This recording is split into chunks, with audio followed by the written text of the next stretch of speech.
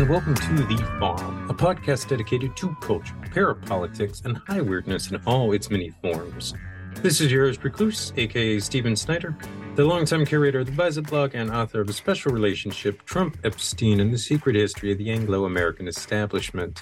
If you like what you hear here today, be sure to check me out at visupview.blogspot.com.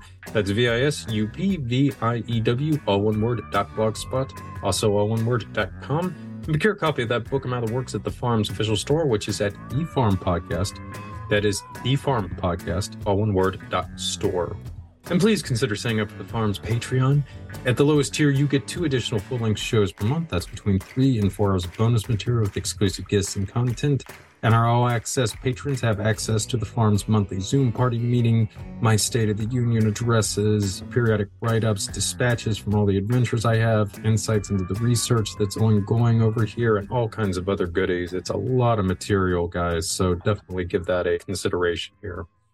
Okay, I have got a repeater for this outing and a heavyweight one at that. He is Dr. Inferno, host of Doom Into More podcast, which discusses crime, parapolitics, apocalypticism, and extremism, all some of my favorite things. Thank you so much for joining us again, Doc. It's always an honor, Recluse.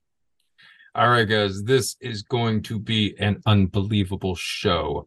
Doc and I, our take is the deepest dive of them all into the cesspool that is the Right Stuff blog and podcast. We'll be exploring its origins, its link to the National Justice Party, Sean Moon, and more importantly, who is behind it.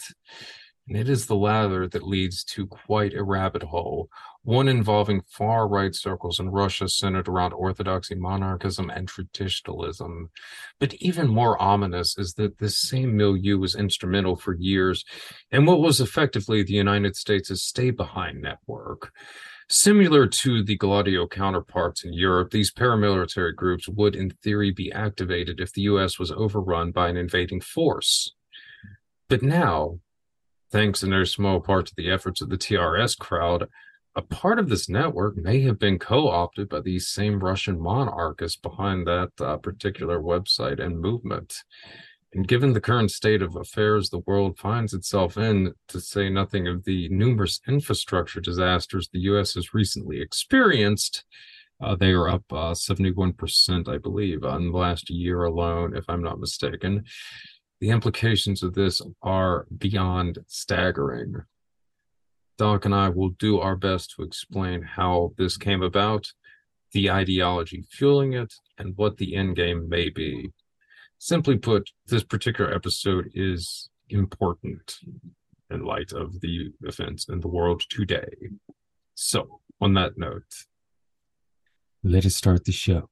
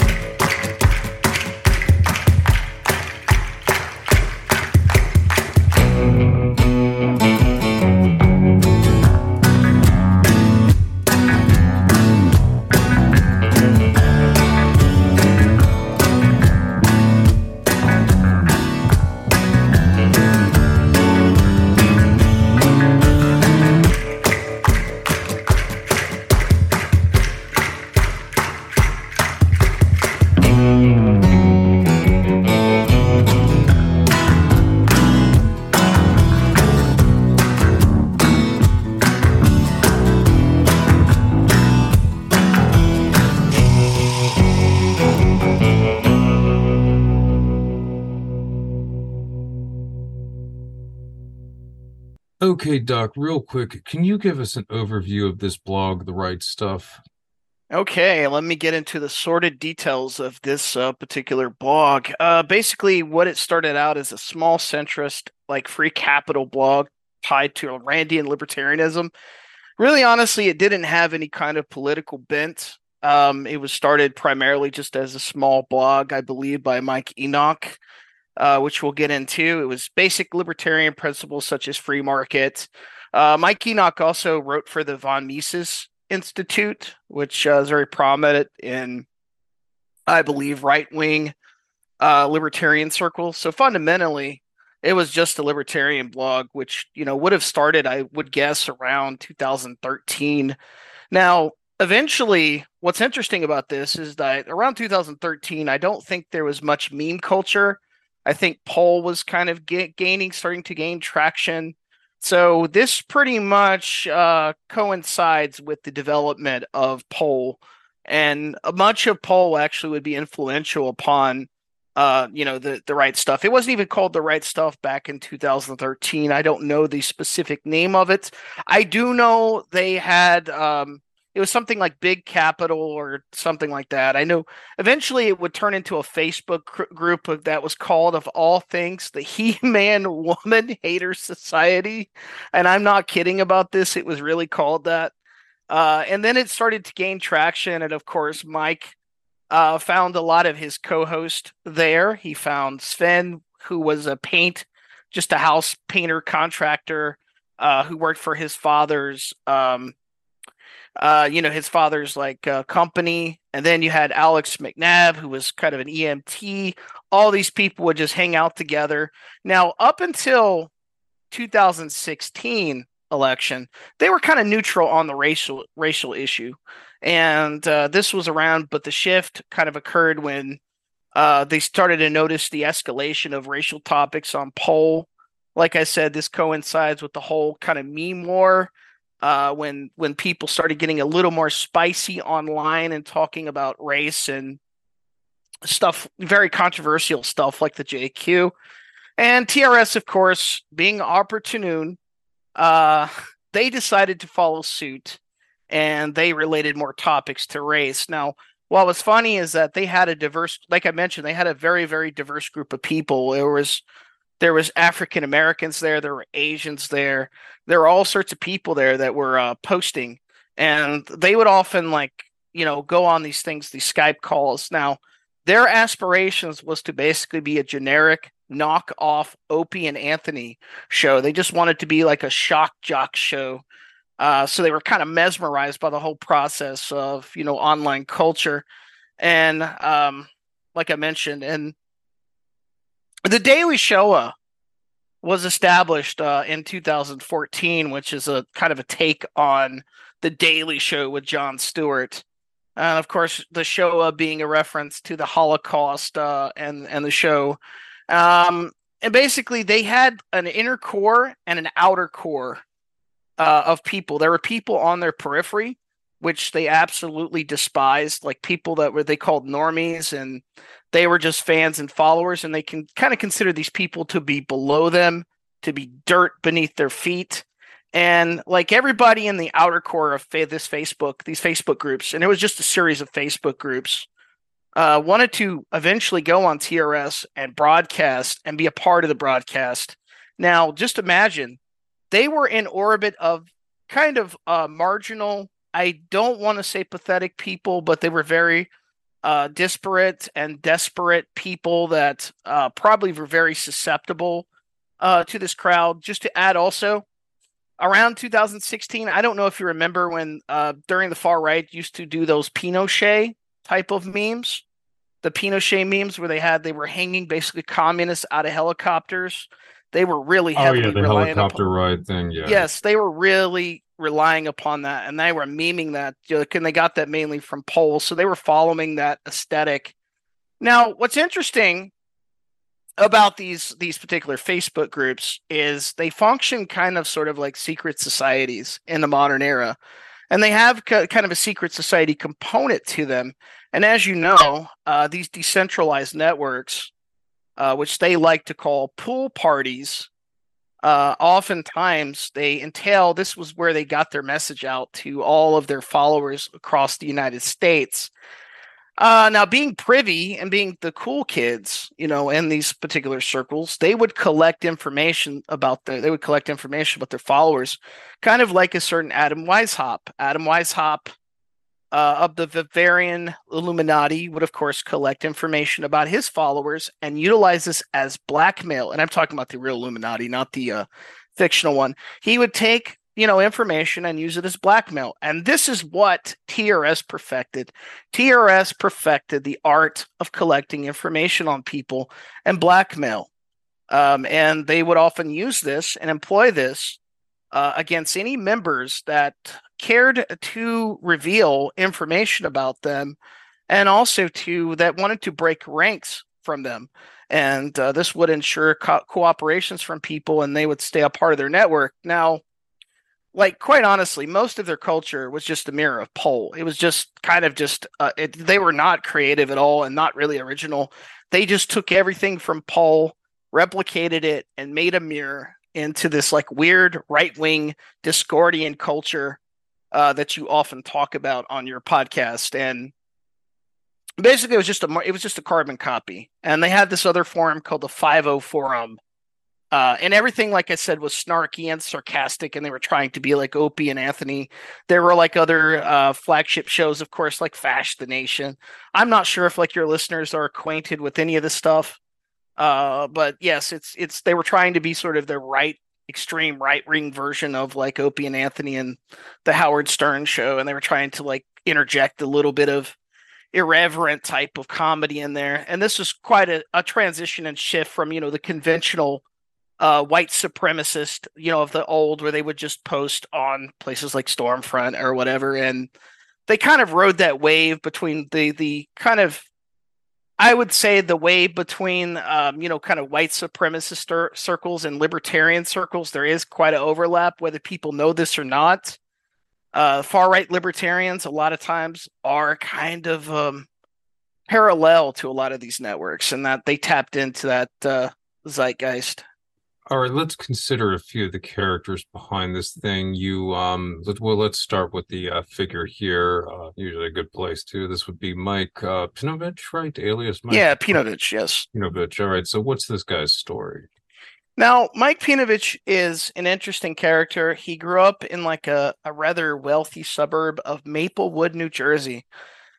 This would be a very unlikely person because they do come from a lap of luxury. They come from, a lot of wealth. Matter of fact, his father and his mother, respectively, his mother is a provost at this particular Manhattan college called ASA, and it's located in the heart of Manhattan. And his father, of course, who is named Mike Pinovich Sr., is a retired Old English professor. He's a professor of Old English at the University of Pennsylvania. There you go. There's your Pennsylvania connection again. Kind of interesting. And of course, his mother's name being Paula Erickson. Enochson Sipple. Now, she is very instrumental in leftist politics and largely progressive, quite the opposite of her son, who would go from being a libertarian to arguably a neo-Nazi or a white nationalist.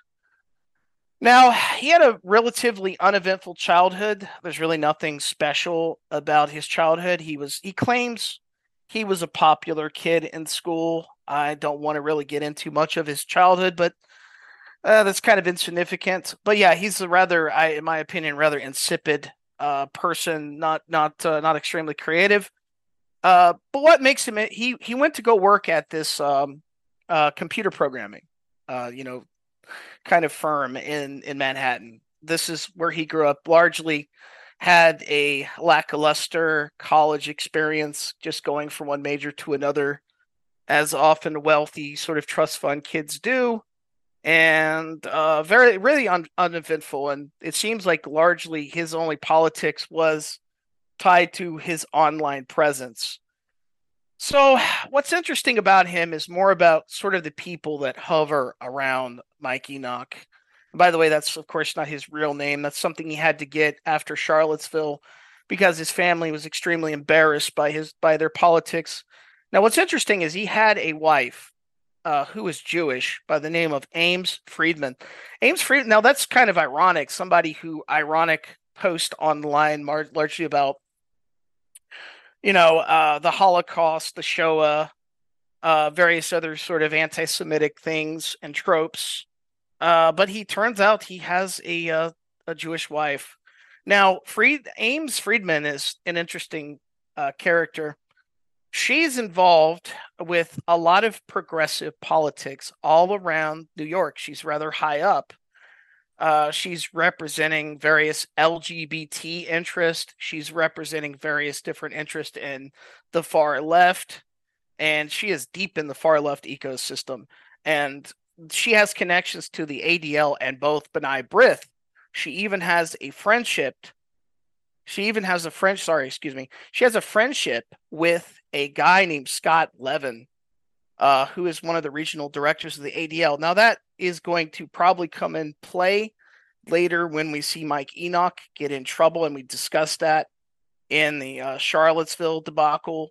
And ironically, um, this is like I said, this is like rather ironically because their flagship show is called The Daily Shoah. And up to 2016, off writing the strength of Trump, they became a type of racial show. They became a white nationalist show, basically a white supremacist show.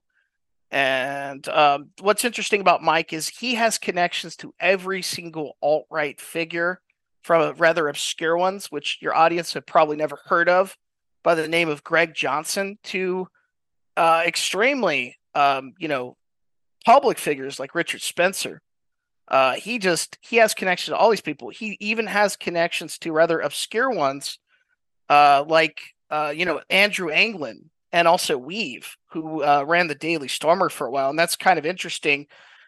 Just piggybacking off, the Because Weave is TRS. also Jewish, correct? That I believe so. That's the rumor, at least going around in far right circles, that he is. That's never been confirmed. His mother claims that he has Jewish ancestry, but that's kind of interesting that Mike Enoch, the same allegations are actually about him as well. Yeah, That's never and been confirmed.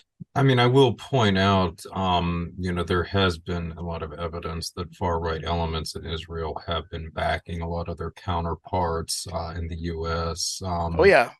So it's very strange, but it is a thing, and I mean, it's also sort of the waters of this are further muddied by the whole dynamic with Russia and all of this as well, because there was a tremendous amount of uh, immigration from by Russian Jews into Israel, kind of starting in the late 70s, early 1980s, and really kind of climaxing during the 90s. It got to the point where I think by the late 90s, something like 15% of the population of Yeah. Israeli Jews were from Russia. We'll So, get this recluse also. A lot of those Russians that immigrated to Israel were not even Jews. A lot of yeah, them there had was. converted to Judaism just to get out of Russia at the time. So that's a rather interesting fact that a lot of people gloss over. A And let me fair also amount of say, go ahead, go ahead. Sorry. Well, a fair amount of them also ended up in the Israeli security services as well, because again, a lot of them, growing up in Mother Russia, had some form of military or intelligence training. So that also, I believe, became an issue with the IDF around the late 90s, early noughts, though allegedly they resolved that. But yeah. So, Let, this let- is, go ahead. go ahead. I'm sorry. I didn't mean to Well, interrupt you. just Go ahead. to say this is like kind of another component in these very muddy waters that we'll be diving into throughout this. I want to say also that despite Enoch being kind of living an uneventful life, it seems like he picked up a lot of traction online, some traction he could never gather in real life. In addition to that, it also when he was doxxed finally by Antifa, um, it was revealed that his wife, had all these connections and was Jewish. This caused quite a stir in these communities and quite dampered his legitimacy. But still didn't stop any following that he had. I noticed that. And let me also elaborate on something that is my theory about the far left and far right. And this will probably put me at odds at some of the people in your audience. Is I think many times some people on the far right are working with the far left.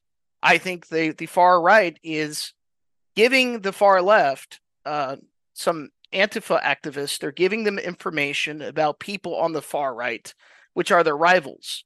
And they're taking this and they're saying that, oh, we've disrupted this type of Nazi network. Well, the truth is that a lot of this comes from cooperation, and this is very common in TRS's history. They cooperated with a lot of people on the left, a lot of people on the left that are especially connected to extremist, let's just say research and counter extremist research work together with TRS. And that is a part of my theory. I don't know how you feel about that, Recluse, but that's my theory.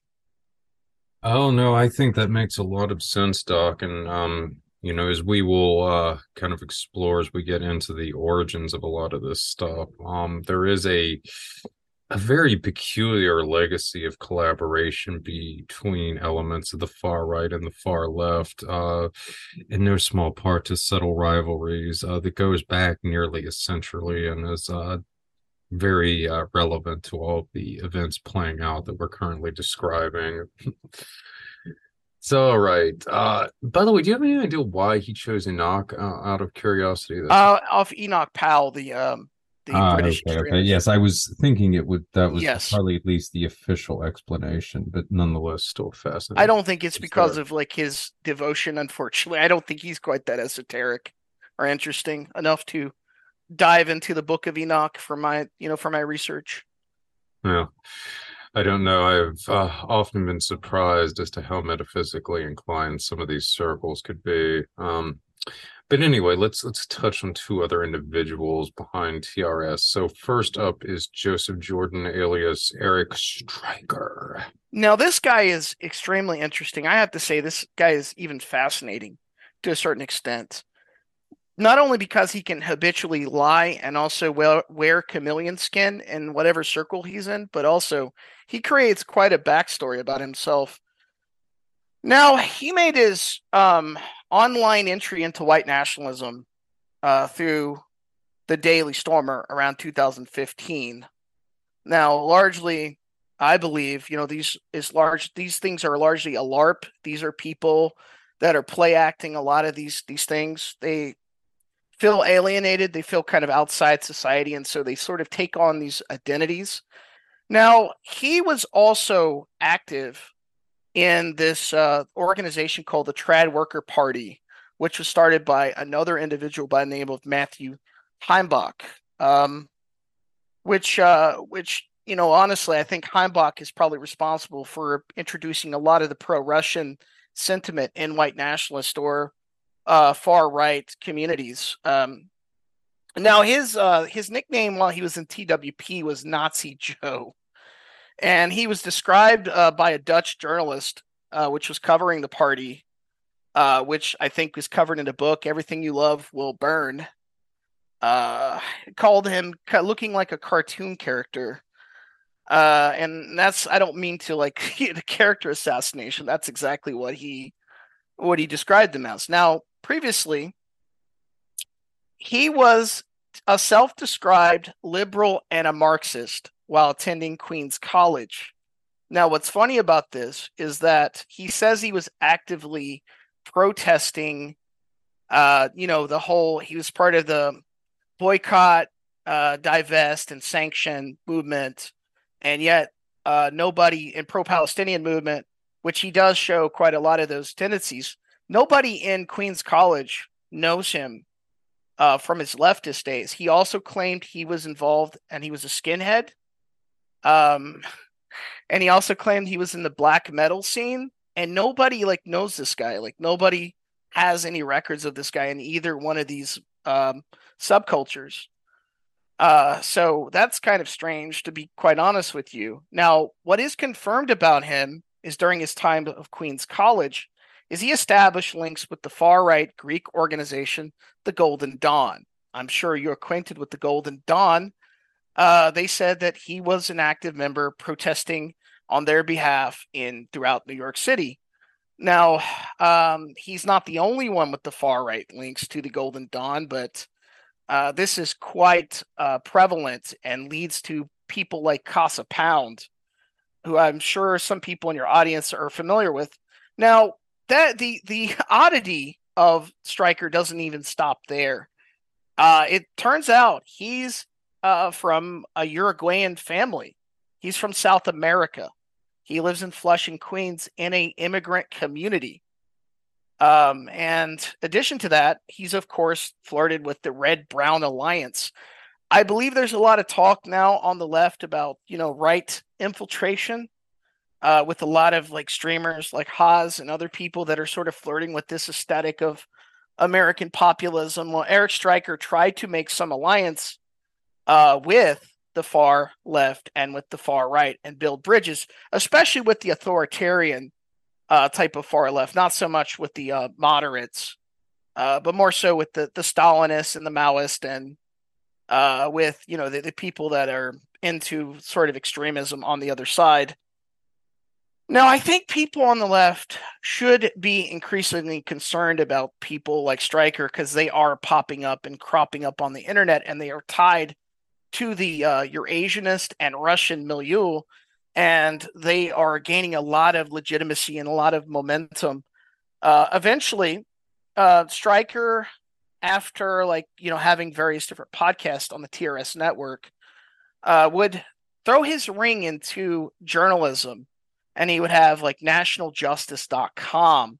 And on that particular story, which does tie into some of the things discussed on this podcast, is he claims he was the person who broke the story about Joshua Caleb Sutter of the Temple of Blood, and that is just another embellishment. As you know, like this was a part of the FBI, infiltration of like the far right group Atomwaffen, and of course this was a lie. This Nate Thayer already had covered this back in 2017, which is an interesting story into itself. But what's funny about this is Steve Bannon gave Eric Stryker a shout out. He said, outstanding works of journalism. Now, that's kind of curious if you consider like Bannon's connections to traditionalism and also to Dugin, and also Stryker's connection to Dugin, which comes primarily from the TWP. He continues to be active in like white extremist politics, and he's often syndicated by this other syndicated sort of news aggregate called the Unz Report, which strikes me also ironic considering Ron Unz is also a Jew and related and very vested in eugenics and racial topics. Much like, Mike Enoch, he spoke at the local Charles Bowsman sponsored inaugural NJP conference in Lancaster, PA on August 15, 2020. So quite an interesting fellow. Indeed, indeed. And that brings us to the last character of consideration. This would be a Mr. Tony Hovatar? Hoveder. Hoveder. Okay. What Now, names these blokes have. I know.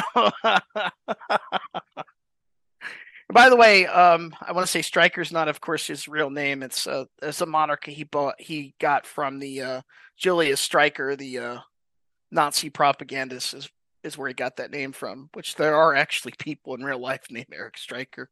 They must be honored by this guy to have this guy's name. Now, Tony, he joined TRS primarily after he lost his job. And he was interviewed by the New York Times.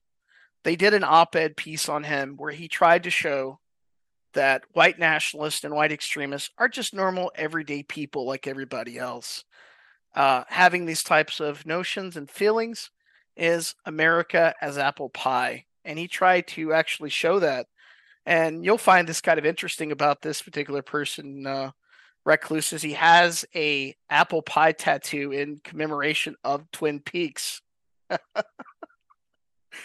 He actually has an apple pie, kind of a tattoo in commemoration of like his love of Twin Peaks, and he goes on and on in this particular New York op-ed piece about how much he loves Twin Peaks, how much he loves, Seinfeld, and how normal he is. And what's kind of curious, I don't know that you would necessarily use Twin Peaks as an indication of how normal you are, quite frankly. Well, he did. He Yeah, actually, that's kind of a sign that yeah, he's a little more outside the box than yeah, uh I found that interesting that he tweeted on Twitter that he loved Twin Peaks so much, and he was talking about it. And Mark Frost actually responded to him and said, oh, seriously? "Yes, we don't want Nazis liking our show." Kid you not. That's great. He actually said that.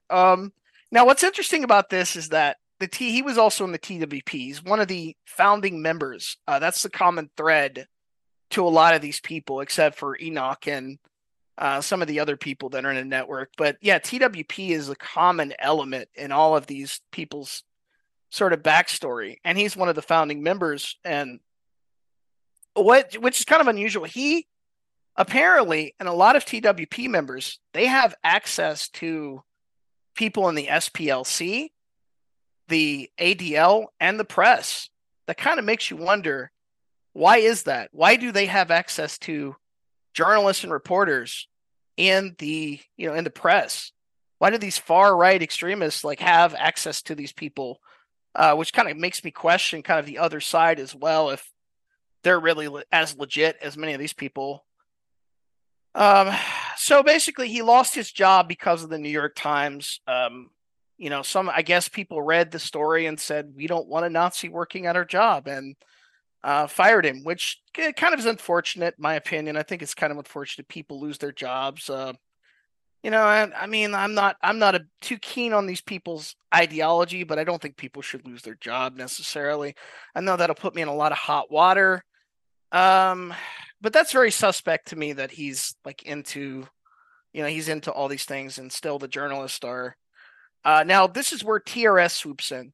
TRS has done this repeatedly to various different fellow travelers. They've swept in, they've adopted these people, and what I believe is they act as their friends, and then they sort of coerce them along the line to manipulate them and probably gather a lot of dirt on them. And if they choose to ever, go outside of TRS or break that sort of bond, the brotherhood, they're thrown to the wayside. They're thrown to the wolves out there in society. Now they're kind of like, I would say, a moral mafia. They hold these things over people's heads, and they take desperate people with extreme views who are kind of in a social bind and use it against them. And to in order for them to remain loyal to them. And as I mentioned previously, he was in TWP with Matt Parrott and Matt Heimbach back in 2014. And of course, this would probably prime him to be one of the contributors to the NJP. Now, initially, what's interesting about this guy is like a working class guy. He tries to establish a welding school for white nationalists, white extremists, and LARP Nazis, and he gets hired. He wants to get them hired without getting doxxed by leftist journalists and activists. And after the NJP is formed, he quit his job and went just full force into the NJP. So basically, he devoted his entire life to the NJP party. And I would say his function primarily within the NJP is to collect information on people and their social media, kind of probably even keep a dossier on people and then leak it to a leftist activist. And then the leftist activist, of course, leaks it to the press. And that seems to be the cycle that goes on in a lot of these outfits. Oh, it's even more fascinating than you might imagine, as we will get to here in a little bit. All right, so there's no shortage of controversy surrounding TRS and their related bodies. So let's start with the Unite the Right rally from 2017.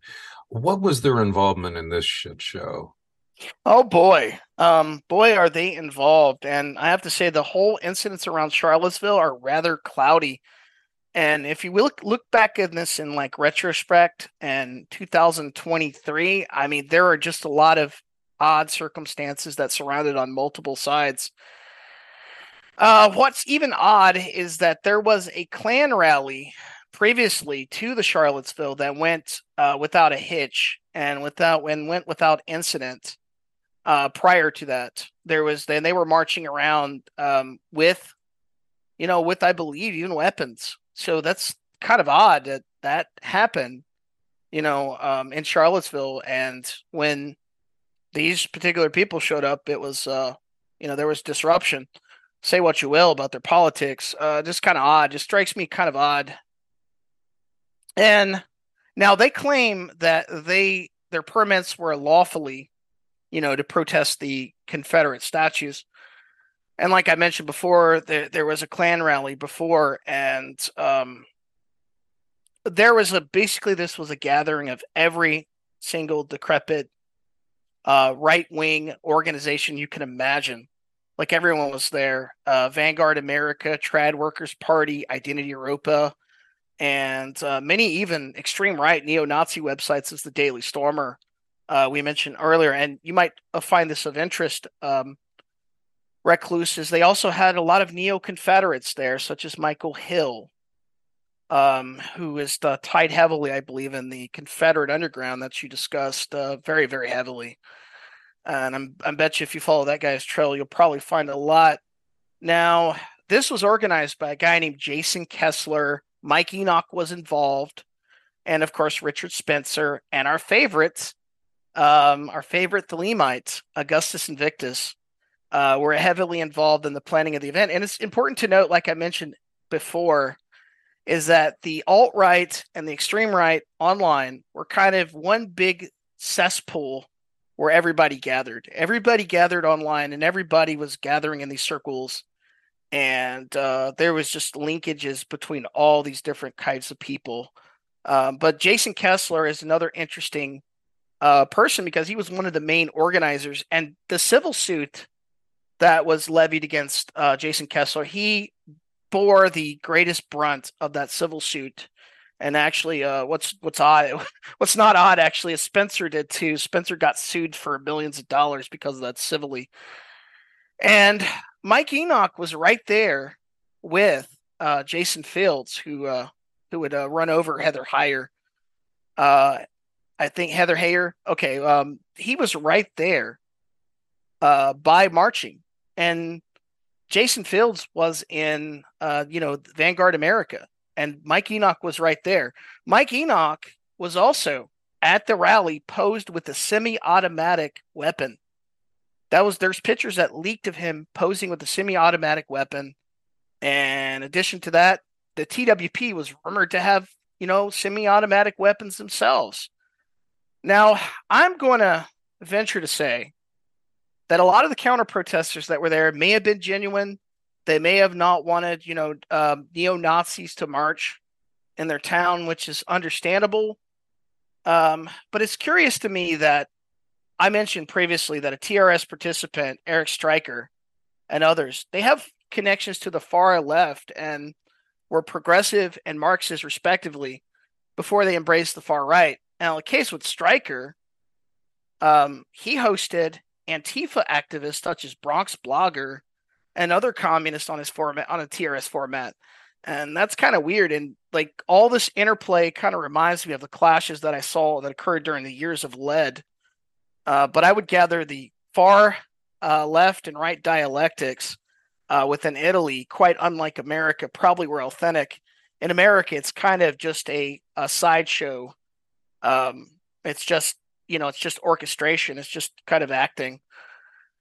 Now, what's also odd about Mike is shortly after being pursued by Roberta Kaplan for criminal and civil charges, he somehow gets out of the charges.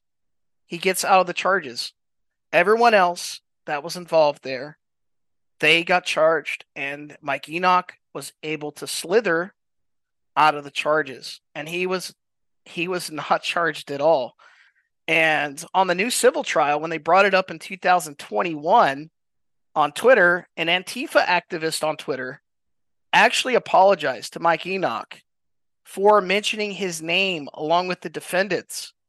Now, this is where I believe his wife's connections, Ames Friedman, to leftist activist, and also the ADL regional director comes into play. I mean, I have not been able to verify that, but I'm willing to bet that that had a large, was largely responsible for him being let go of charges from Charlottesville after Charlottesville followed everybody that was involved, whether through deaths or through charges. It followed them, and it followed them like a specter.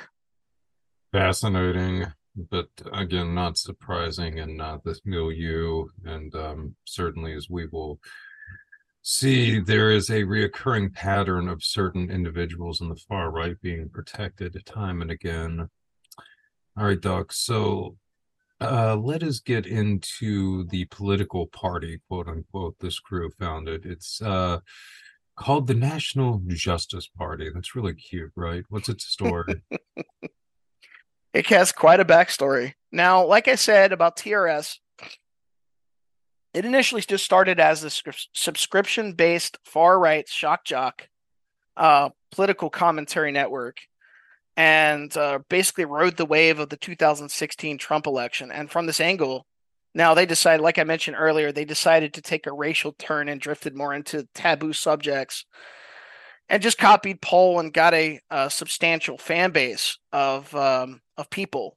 And this National Justice Party theoretically is supposed to function as just a charity group for like the everyday working class individual, white individual in America. And my personal opinion, and most likely this is what the evidence shows, is that it was probably a way to, let's just say, ride the grift. It was a way to rebrand themselves and to reach out the outside of the fringes and achieve political legitimacy. And this is largely what it functions like today, and probably even getting outside, funding, which we'll explore. It basically just justified it as a way to generate money from their audience while trying to provide research. Just a public-facing like internet group. Now, what's peculiar about this group is its logo. Its logo is copied from the National Democratic Party of Germany. Now, coupled with the fact that Enoch got out of criminal and civil charges from his involvement with Charlottesville, this is especially suspicious. Well, it might seem so to many, considering how most far-right organizations work, eventually become co-opted by intelligence agencies, and they cooperate with such indices, that the NJP might function this way. Now, if for people that are unacquainted, the Democratic Party of Germany, which is like a post-World War II National Socialist Party, functions in pretty much the same way. The Antifa in Germany, they complained that the German government just doesn't crack down on any of this party. Well, the reason why is because the German government and the German intelligence actually told Antifa of Germany. The reason why they don't is because first, to justify a lot of their purposes of like propaganda in the media, and also it is to justify their own very own dialectics, and it is like serves as kind of an entrapment for a lot of people, and that is the primary function of the National Democratic Party of Germany. So it's kind of odd that a group like the National Justice Party would adopt such an icon and aesthetics for their group, but they say it's just irony, and that is a lot of this is attributed to just irony. It's just sort of right-wing Discordianism, and it's not really to be taken seriously. It's just one big joke. All right, Doc, it's time to pull the veil back a bit. Let's talk some Charles Balsman, the guy funding many of these endeavors. So, what is his origin story? Now, Balsman, his family tree traces its presence to Lancaster County to the 1700s. That's interesting considering that they largely own their own large portion of Lancaster territory. Balsman grew up within the U.S., part of his life in Connecticut, a suburb of Greenwich, and also partially in Moscow, which he lived up to the age for up until he was 8 years old. His father worked as a bureau chief for the Associated Press during the Brezhnev era. And by the way, audience, forgive me for pronouncing a lot of the Slavic words. Russian is not my first language, so I apologize to all you guys. Now, according to Bausman, after they returned to Russia, and this is from his own words, they lived in a suburb, of course, I said, of Greenwich, Connecticut, which was heavily populated with Russian immigrants. Now, this is not the only thing that is interesting about Bausman.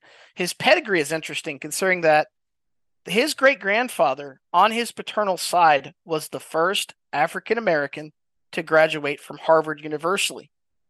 And likewise, his name was Richard T. Grenier, who himself, ironically, was a diplomat to Tsarist Russia for 7 years at the end of the 19th century. Now, on his maternal German side, his grandfather spent 2 years on the Eastern Front during World War II. And after his youth in an upper middle class suburb of Connecticut, he graduated from Wellesley, and he went to study business at Columbia, where he graduated college in like the late 80s and returned to Russia and worked for the NBC News. Now, that's thanks to his father's connections. From there, he parlayed these connections into a multilingual fixer for entrepreneurs seeking to take advantage of the fall of the Soviet Union. And this is around a time of a lot of turmoil in the Soviet Union. And it's believed from these connections that he established deep connections to the Russian oligarchs. Now, this would serve him in his further pursuits for being an American spokesperson for Russia.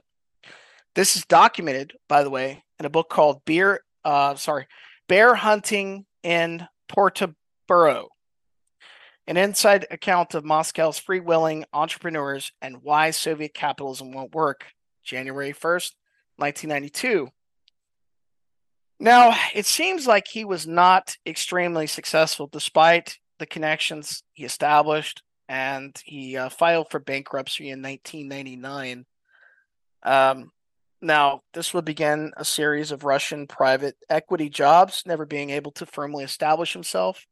Bausman's role with the agribusiness investor AVG Capital Partners as a director of investor relations would prove a breakthrough and break his lack of success. It was probably through these connections he began to garner the attention of people who were close to Putin. Although, when exactly he began his foray into Russian as a Russian propagandist is rather uncertain, his social media, and that is VK, does indicate that he began moving more towards the Russian Orthodoxy and deep into more militant waters with his membership to an internet group called the Internet Militia, which served a purpose to protect and defend information from American propaganda. And that would probably begin his interest into the far right. All right, so when did he become involved with Russia Insider and what did this entail? Okay. He became involved with the Russia Insider around 2014. Now, he claims this is to positively promote the image of Russia to Americans. Now, as you know, this is around the same time. This coincides with the Crimea invasion, and this was at the forefront of Russian politics. The Russia at this time was getting a lot of bad press in American media. Around 2014, it was revealed in leaked emails that Mr. Bausman was corresponding with an associate of the Russian oligarch Malofeev, who in turn praised Mr. Bausman's Russia Insider as pro-Russian and noted that he wants to cooperate. It's believed that during this time that Malofeev gave money to Bausman to start his to expand his Russia Insider. He started a kick funder from online, and Malafev is rather elusive about his involvement with Bausman, and for good reasons. One, I kind of posit that he wanted a kind of unorganized, he wanted to organize kind of undocumented networks, decentralized networks, to reach into America. And Russia Today began having Bausman on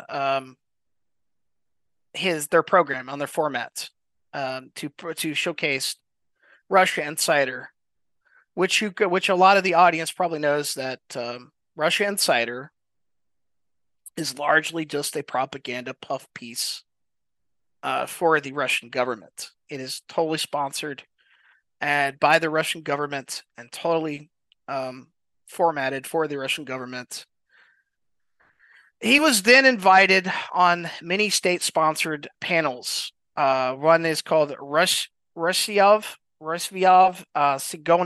Sigoniev Information Agency on the topic of Alexander Zionvinek. And like I said, guys, I'm sorry if I mispronounced a lot of these words. The reality of planned history, which on all appearances appear to revolve around the concept of the multipolar world, which, as you guys know, figures rather prominently in alt-right circles and was rather adopted by Dugin, and it's largely an extension of Dugin's own ideology.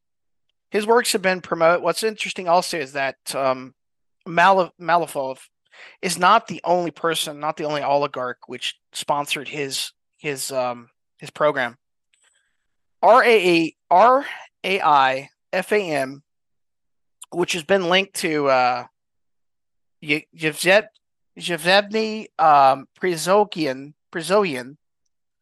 who is an oligarch who is, and by the way, I'm sorry for mispronouncing. I think it's Yevgeny Prigozhin, who is an oligarch who is indicated by special counsel to Robert S. Mueller. And that's pretty much, I think, his involvement and how Russia Insider kind of got off the ground. All right, so what are Bausman's links then to TRS and NJP and that whole milieu? Okay. Now it's hard to pinpoint exactly what are the linkages to TRS and NJP made with Bausman. But what's interesting, and I haven't mentioned this person, but there is like a particular person by the name of Matthew Q. Gerbert. He worked for the Bureau of Energy Resources. He worked for the State Department in America. What's curious about him is he's based out of D.C. He's based out of Northern Virginia, and he has kind of a Russian spouse. And much like most of these people you encounter on TRS, and TRS, by the way, has a lot of really weird connections to people in the military and to other like operatives, especially their neo-Confederates.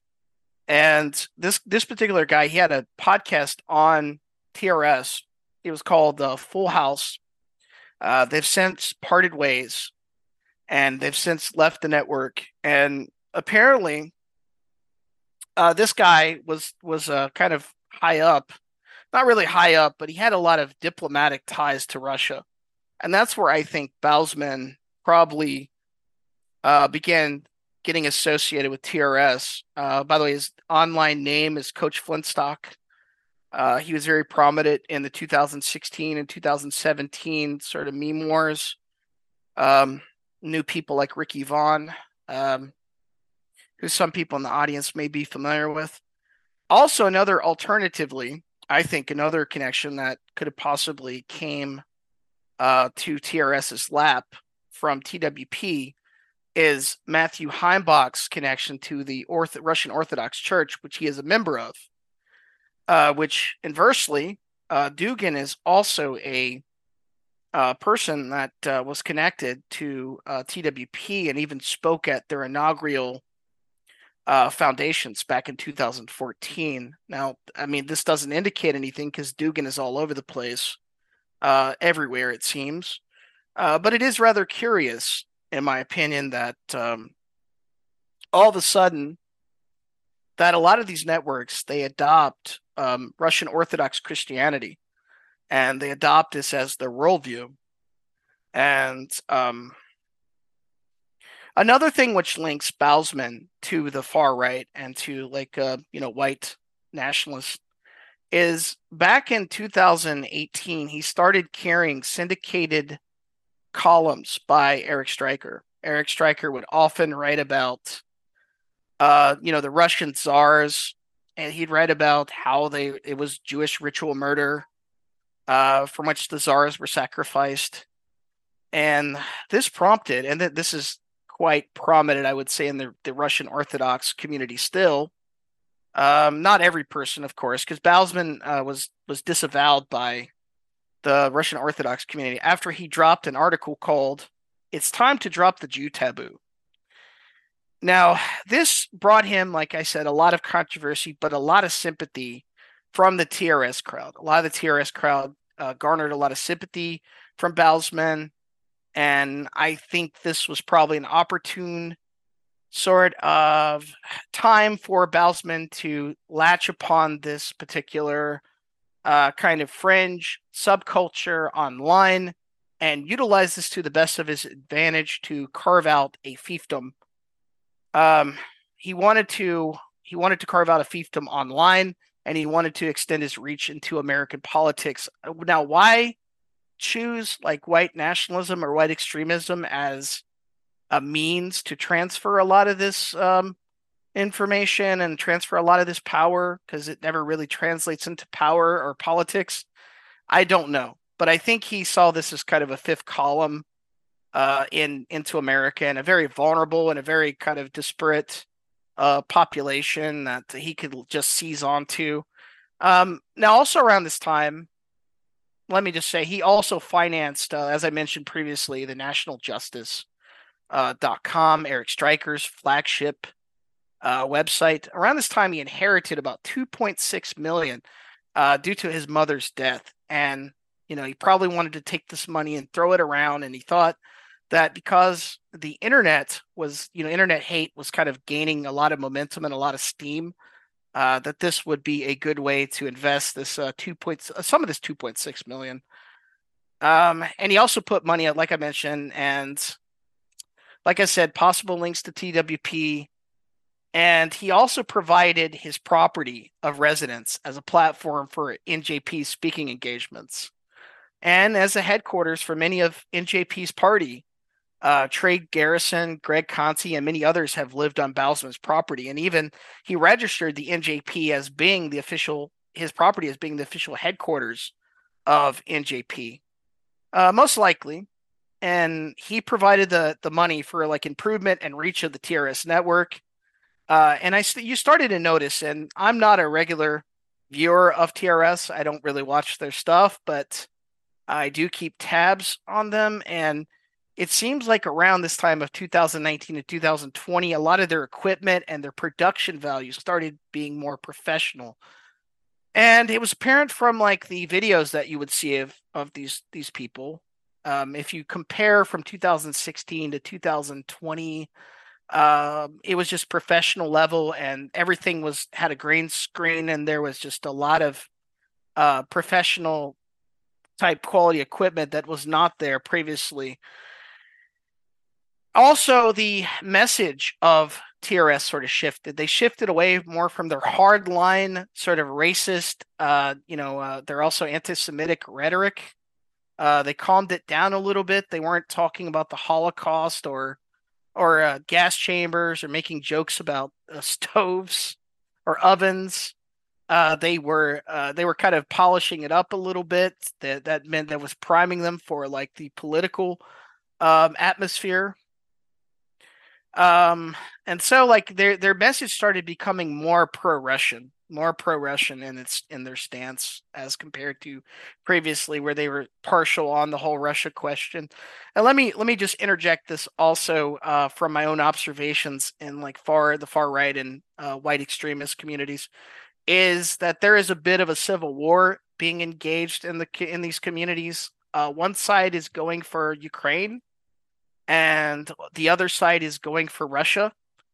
And it appears that largely they're saying that the Russian side is being aided by Russian intelligence. And what's also curious is that Serbia and the Balkans figure prominently into white nationalist or white extremist communities.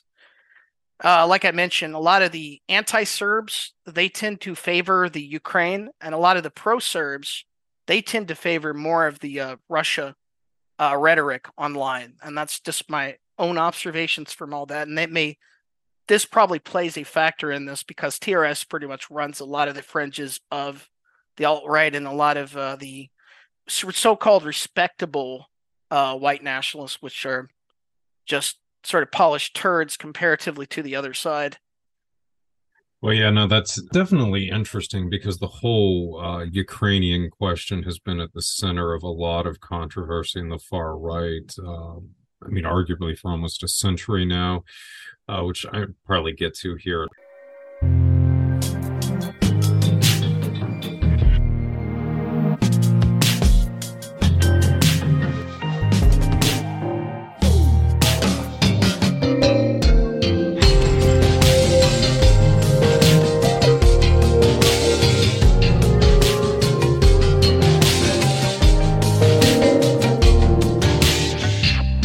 Going to get into some of the aspects of this that really stood out to me, and that's specifically related to the Orthodox monarchist and traditional circles that have been backing Baalsman. So I've got a little information on this that I wanted to share.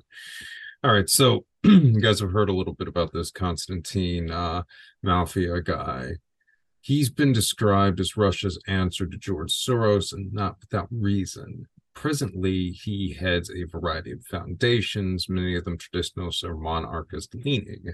And the flagship of these is the Russian Orthodox charity known as the St. Basil the Great Charitable Foundation. And like Mr. Soros, Mao appears to have periodically used his foundation to engage in regime change. So this is most evident in Ukraine.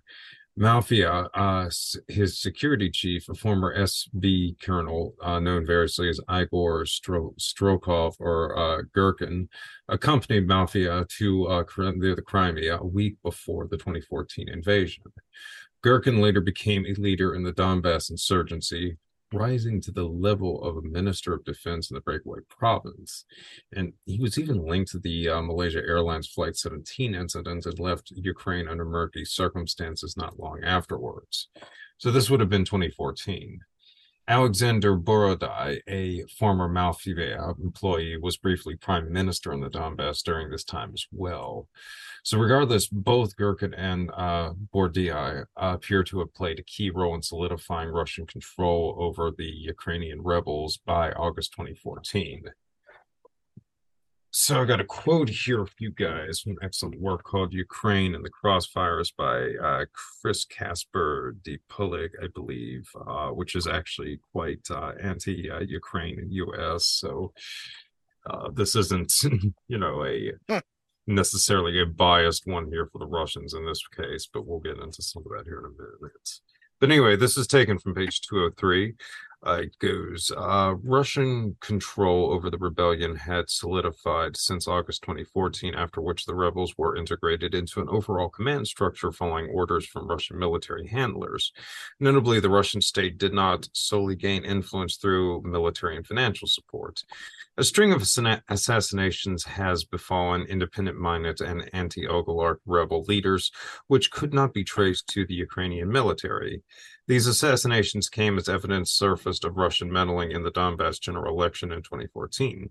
The Communist Party and the Donetsk People's Republic, not to be confused with the aforementioned Communist Party in Ukraine proper, was not allowed to participate, supposedly for technical reasons. When its leader, Boris Litvinov, challenged the decision, he received a phone call from Russian state advisor Alexander Borodai, that would be Malfia's former employee, who told him to drop his objections and remain loyal, emphasizing Russian support for the rebels. The Donbass insurgents have hero status in Russia, and it seems the state preferred not to have leftist and anti-oligarchic ideals spread. End quote.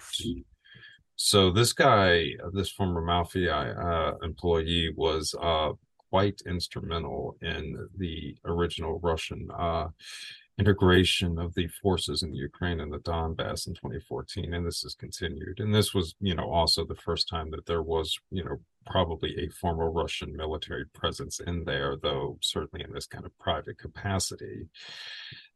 So getting into it a little bit more with Malfi, it's believed also that he was a key linkman between his former employees in the Ukraine and the Russian government, and he also took a trip to the Crimea just a couple of weeks before the invasion, again with this Igor Gherkin character, which appears to have also been an intelligence gathering operation. So I want to step back here for a second and make an interesting point about Malfi here. He's essentially running, on the one hand, a kind of psychological operation, or at least funding partly a psychological operation through this stuff with TRS and what have you. But then conversely, you see him here also sponsoring these full-blown paramilitary, or allegedly, potentially sponsoring these full-blown paramilitary operations in the provinces of the Donbass here in Ukraine.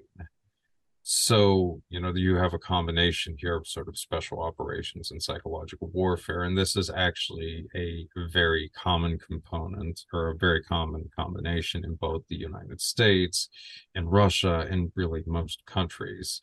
It arguably goes back to the British with the Ministry of Economic Warfare during the Second World War. This housed the ministry, or the propaganda or psychological operations executive, or psychological warfare executive, and also the special operations executive, which was sort of the precursor to the special air services and so forth. So we adopted the model here somewhat in the OSS, but especially, and then later in the Office of Policy Coordination.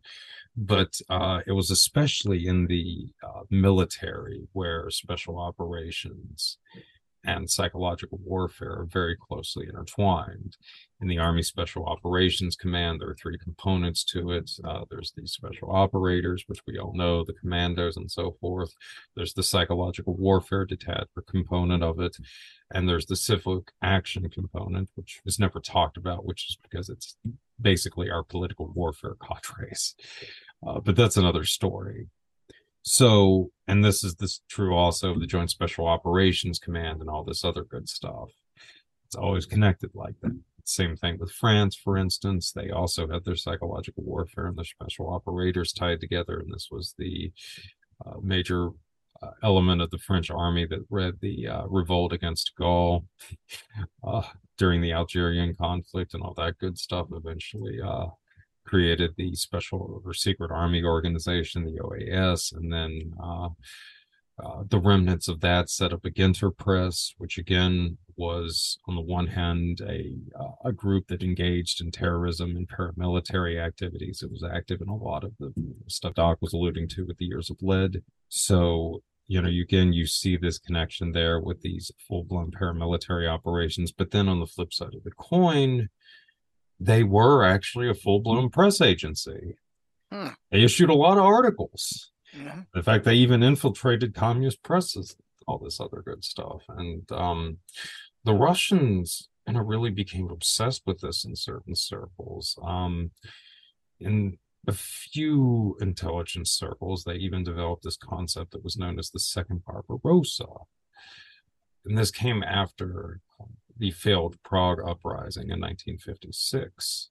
But this greatly disturbed the Russians because, obviously the first Barbarossa was the Nazi push that had almost worked.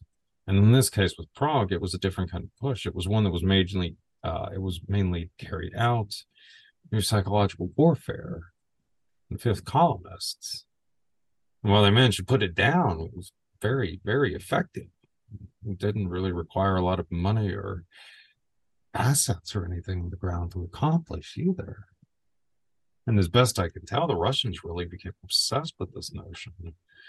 And this is why, again, I think there's a tendency to sort of overlook the importance of psychological operations, but the Soviets and then later the Russians very much felt that they were capable of doing a tremendous amount of damage within both their own country and against their opponents. So it's not that surprising that you would see a guy like Mafia, being used in this capacity. And it's actually the same thing with the founder of the Wagner Group as well. On the one hand, I mean, you have the private military company that he runs, which does all these special operations and all this other stuff. And the flip side of the coin, he kind of cut his teeth with the Internet Research Agency, the so-called notorious troll farm. So Mm. again, you see him doing the same kind of stuff that Mafia is engaged in here. So a lot of this stuff is very closely interconnected. But anyway, so let's get back here to Constantine. So who is this guy? Well, he cut his teeth working for Renaissance Capital, an investment bank specializing in frontier markets. It was founded in Russia during the mid 1990s, during the whole looting spree and what have you, and eventually it relocated to London after running afoul of Putin's regime. It was a key access point for Western capital from its founding in 1995 till about 2012, when its owner, Oligarch Mikhail uh, Prohorvov, began to oppose Putin. So anyway, regardless, Malfivia pleased somebody. So by 2005, he founded Marshall Capital, which soon became a multi-billion-dollar investment firm specializing in telecommunications. Obviously, telecommunications have tremendous value for psychological and information operations and have long been the target of intelligence communities and such. But again, where did this guy get the money from for his sudden rise, and where was his support coming from? This is where things get really interesting. Malfia appears to have been a protege of an enigmatic figure known as Sergei D. Palin, or possibly Phelan. It's Pahlen.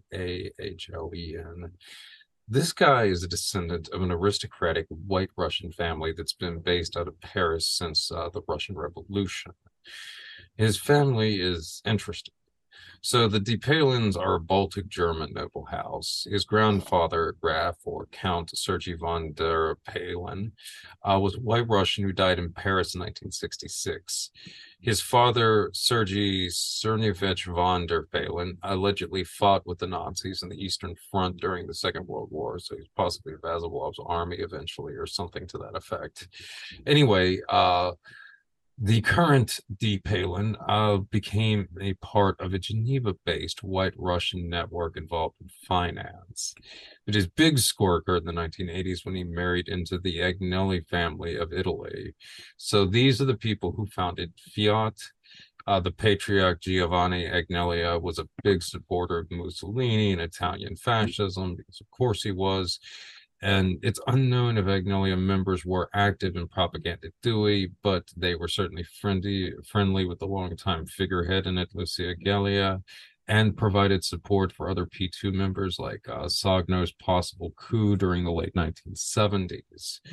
And again, if you've listened to the first installment of my series in Far West Limited, you know that P2 was very closely tied into this whole network that was destabilizing Russia during the 1980s. It involved the whole Bulgarian connection, all this other good stuff that the U.S. intelligence community was effectively trying to use to corrupt and gangsterify the Soviet intelligence services, which did a damn good job of, by all accounts. So anyway, this is important to keep in mind when you consider this guy here, D. Palin. All right. Anyway, D. Palin is based in this, is part of this network in Geneva of these white Russian financiers who have sponsored several of Putin's key oligarchs besides Malfia, and they've been involved in a lot of Western influence operations. Other beneficiaries of this network include Vladimir Yukinin and Gennady Timchenko. So As for the other Geneva White Russians, there are two other significant figures that I want to consider here briefly. So one is Jean Gutchkov, and the other is Alexander Trubetskoy. So the former of these is really interesting. Gutchkov is a successful banker who worked for the Inter-Maritime Bank of New York. Jules Beer and HSBC. I'm sure a lot of people listening to this know that HSBC has long been implicated in drug trafficking and all kinds of other money laundering centric things. Allegedly, he is part of a this whole white community that has been cultivated by Timchenko, who was a major Putin-aligned Russian oligarch. He seems to have maybe run afoul a little bit recently, but Gutchkov still appears to be going strong in this whole network. And just this guy, his whole just background is incredible. So to start off with, he, as I said before, he started out in the Inter-Maritime Bank of New York, and this is really important because it ties directly into a Swiss financier called Bruce Rappaport. So this character became the largest shareholder in the Bank of New York, as opposed to the Inter-Maritime Bank of New York during 1982. The Bank of New York, by the way, is just it shows up in so much stuff. And it actually, I mean, going all the way back, it was founded by Alexander Hamilton, the Secretary of Treasury, and also one of the leading figures in the Society of Cincinnati. And it was actually closely aligned with that group. So from its very beginning, it's kind of been the center of a lot of these intrigues. And this tradition has continued onward, as we're going to see here. So anyway, Mr. Rappaport, through the IBONY, that's Inter-Maritime Bank of New York, used the BONY, the Bank of New York, to launder drug money for Jan Magliovich during the 1990s.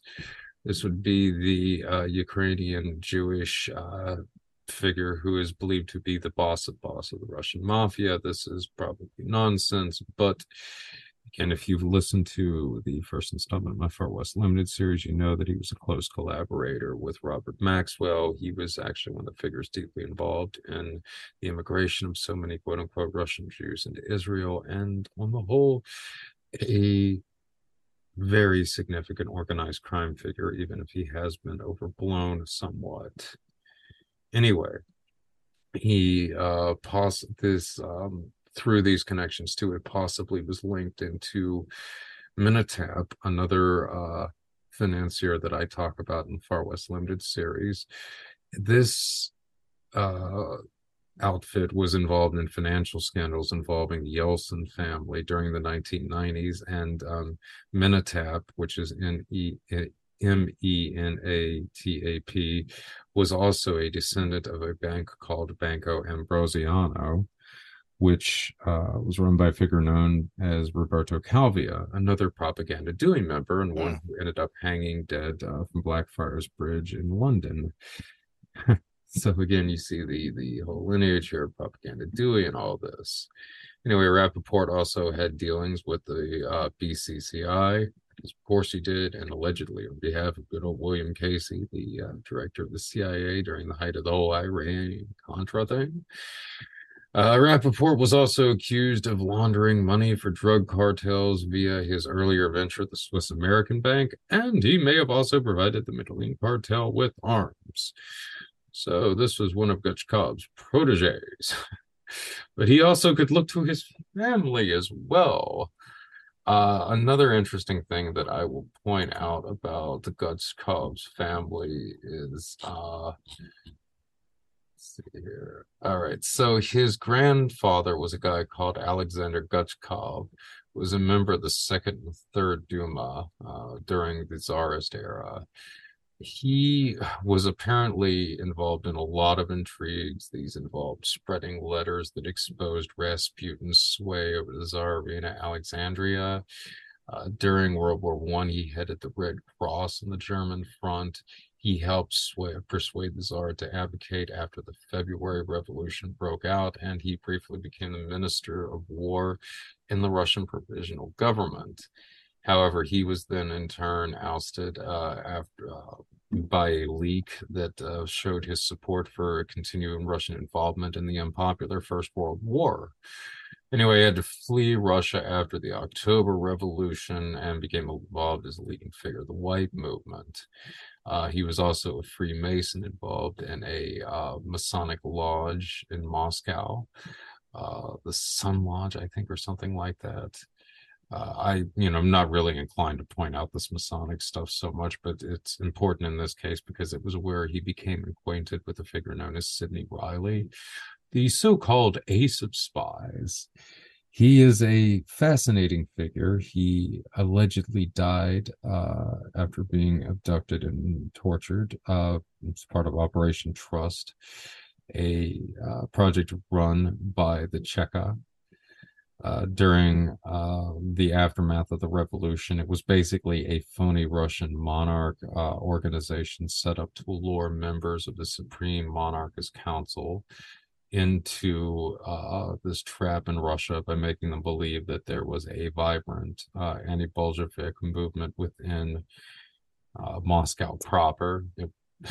At least in theory, it wasn't. But again, there's so much about Operation Trust that the official histories, in my opinion, really cover up. I mean, first off, Riley is usually depicted as a British spy in most Western sources, who was the sort of crown jewel of Trust, abducting and killing. But there's actually a lot of compelling evidence that he was a double agent for the Cheka, which became the KGB, that he was not killed as part of Operation Trust, and also that the Cheka became very concerned by Operation Trust. And in fact, were quite worried that the White Movement was using it to penetrate their own intelligence services, which is one of the reasons why they shut it down rather abruptly in the mid-20s, despite it supposedly being such a huge success. So, yeah, there's a lot of interesting things with that. But anyway, Gutchkov had dealings with Riley for years, despite his uncertainties as to who Sidney was working for. You'll probably find this interesting, Doc, but Gutchkov was also close to General Wrangel. He had was even attempting to get Wrangel to set up a new white intelligence service when the Soviets had launched Operation Trust. And again, a big part of why Trust was initiated is because Wrangel, working with the Supreme Monarchist Council, was trying to set up a new army to invade Russia with support from the French government, which was very concerning to them for obvious reasons. But Gutchkov also was said to have connections to quote unquote minority interests among the Reds and the Cheka. So that's also interesting. And he seems to have been aware of what Riley was up to in Operation Trust and may have even been aware of his survival. So this is Gutchkov's father. He may have had, quite long-standing ties to Soviet intelligence that went through his family. So again, all this is really interesting to keep in mind in this, really murky netherworld here. But anyway, it's especially simplistic in light of the ties that DePalin and Gutchkov both potentially had to the old P2 BCCI network as well. And again, it's quite possible there was also the whole Bulgarian connection through P2 and whatnot. Which again, I'll point you guys to the Far West series, the first installment. I got into a lot of that. But again, in terms of the fact that Gutchkov's father was linked into Operation Trust, it's also, again, even more strange in that regard. And then also you had Trubatsky. He was another guy who had quite a prestigious family within Tsarist Russia. I believe I think his grandfather, Trubetsky, I believe his grandfather actually might have been a major ideologue of Eurasianism, if I'm not mistaken, but I could be Really? wrong with that. But anyway, these guys, it was just, there's all these family ties that are so fascinating to all of this. Another thing, too, that I'll point out real quick about Sidney Riley is that he also set up the International Anti-Bolshevik League, or was a co-founder of it in around 1920s, and this was essentially the first, I want to say, an attempt to really set up like an anti-communist international or something to that effect. So it's another sort of strange component of this. But anyway, these families, they've been involved in intrigues in Eastern and Western intelligence circles for decades. And that makes the next point I'm about to bring up all the more interesting. So, for years, the U.S. used various variations on a pseudo-chivalric order known as the Sovereign Order of St. John to organize various Eastern European anti-communist slash captive nations groups. Many of these were, again, paramilitary in nature, hence why the SOSJ were heavily involved and heavily staffed with former military and intelligence officers. All right, so I want to quote here from The Spy Who Would Be Czar by Captain Coogan. He gets into a bit of the role of the OG Order of St. John. And this was set up in Chickasha, Pennsylvania. Again, Pennsylvania. This is near Scranton, Pennsylvania. The longtime Grand Master of this was Grand Chancellor, but he was basically the head, was a rather eccentric figure known as Charles Pichel. But again, there were a lot of pretty senior military intelligence officers and other guys in very high ranks within the Army, the Marine Corps, and so forth who were active in the Order of St. John. So, quoting here from Coogan, page 283. The Knights may have served as a cover or liaisons to immigrant groups whom the Army wished to use. In August 1969, the Soviets leaked a NATO war planning document from the early 1960s to journalists like Stein to show just how destructive a new war would be. The document, which American authorities confirmed as authentic but outdated, stated that scattered indigenous individuals and groups will be deposed to take active measures against Soviet bloc forces. To encourage resistance, scores of units would be dropped behind communist lines to engage in subversion or escape and evasion and guerrilla warfare. The document included selected drop zones in Albania, Bulgaria, and Romania. These units would then unite with already active cells in the targeted nations. According to the NATO study, within the first month of operations, it was estimated 14,000 such friendly people would emerge in communist-held areas to launch sabotage, covert propaganda, infiltration in enemy installations, and planned civil disobedience, and formation of groups as active nuclei for future guerrilla organizations. Other cells would be active in nations like Italy and Greece. In other words, the NATO document seems to be describing a kind of European-wide Operation Gladio, the anti-communist stay-behind network.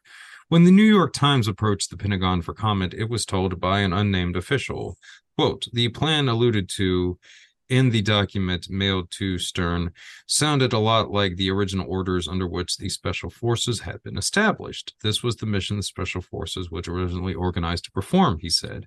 They were created to format insurgency. He explained that the Special Forces were doing an about-face in Vietnam by fighting guerrillas instead of leading them, but this was a natural reversal, he added, since the men must know a lot about insurgency and its tactics. The official added that there was nothing new about plans for special forces in Europe to carry out their own brand of warfare in the event of a general ground war, and that this fact had been known since the 10th Special Forces, the original unit, was deployed at Bad Tolz, Germany, founded around 1951. So the Six City Knights, this is still Coogan, then may have operated as a cover for sections of the U.S. military who were still committed to a vision of using far-right immigrant networks for special warfare operations, fight a strong resistance from the CIA and the Office of Policy Coordination in particular. Through the Knights, elements in the military maintain their own off-the-books version of the Volunteer Freedom Corps. And yes, there is definitely a lot of evidence for this. But again, kind of going back to what I was talking about previously with the Russian fears about the Second Barbarossa, this is basically what they are alluding to here. essentially nuclear blacksmanship would be used along with these fifth columns and these special operations forces to form an insurgency along with psychological warfare efforts to destabilize Russia in a conventional ground war or even without a ground war. And they were not insane. This is basically what Edward Lansdale, good old elimination by illumination, was trying to do within the Pentagon during this whole era in the late 50s, after the OPC had gotten out of this. It's not really understood, but Lansdale, whose expertise was in psychological warfare, was really the guy who envisioned what became the Joint Special Operations Command. He tried to set up what should become JSOC during the Kennedy administration. And again, he foresaw using limited warfare through special operators and especially psychological warfare to destabilize regimes and a attempt to avoid full-on ground war and nuclear war with the Soviet Union. That's apparently now off the table. Hmm. All right, so getting back here to the Orders of St. John. So is this nuts? Well, over time, these networks appear to have become involved in Gladio-style terrorism here as well. Yeah. For instance, there was the Tennessee-based Order of St. John, which grew out of the Pitchell network, and it was implicated in the FBI's PACCON investigation for right-wing terror. And this SOSJ may have been involved in supplying arms to domestic terrorists, but also people involved in Iran-Contra. And now I'm going to have a nice reveal for you guys. I'm going to quote from a declassified FBI document that the great Edmund Berger graciously passed along to me that came from this PACCON investigation into the Civilian Material Assistance, the CMA, that was actually involved in Iran-Contra. This was one of the things that came out in it, and they were looking into some of the individuals in it. So this document was filed in July 1991. It went from the FBI field office in Atlanta, and it was routed to the Birmingham office, I believe. So a lot of it was unfortunately redacted, but it's getting into the composition of some of the people involved in the CIA. Or CMA, the Civilian Material Assistance. One was described as a former African mercenary who was, quote, extremely vicious, dangerous, bad individual, will do anything for money. Another guy was described as somewhat to be cautious, and he's associated with another organization that was redacted. There was a radio expert and a lot of other curious people here. But the really interesting thing with all of this comes on page 5 of this. This is describing another one of the individuals here. He was a warrant officer. His name is redacted. He is a member of the National Guards. Specifically, the 20th Special Forces PSA group is alleged to be a National Guard Special Forces group. I'm quoting from the document here. Okay, this is on page 5. In actuality, it is a specialized group which has been trained for behind-the-lines operations in case of nuclear attack. This group was part of Operation Backpack and Operation Quail Shooter, both of which may still be active operations. The 20th group is the legal mercenary force of the military, but operates with Task Force 160, also known as the Night Stalkers, out of Fort Campbell, Kentucky. Redacted's residence is in Dakar, Alabama, not new. Redacted is listed as on the membership list, and that would be the CMA here. Okay, so what they're talking about is that this guy who is a part of the CMA is also a member of the 20th Special Forces Group, this National Guard unit. And what they're describing here is a continuity of government operation. Okay.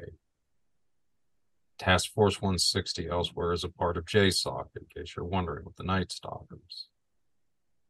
So this is a member of a Special Forces group engaged in continuity of government operations, consorting with a right-wing militant group. And the CMA was also involved with another group called the Phantom Legion, which was almost entirely comprised of former special operations figures, and this Tennessee-based Order of St. John that grew out of the Shikshinites that Charles Pachel had set up. Okay. This is not a joke. Amazing. This is a group that was involved in very serious operations that had that had support from very elite military units. Okay. And it was working with one of these groups of the Order of St. John. So yeah, there's definitely a lot of credibility to this notion that that the original Shikshini were being used also to stash these military assets. Because again, when you look at their military role in there, it's general this, admiral this, colonel this. You don't see a lot of privates or corporals or anything like that. It's general.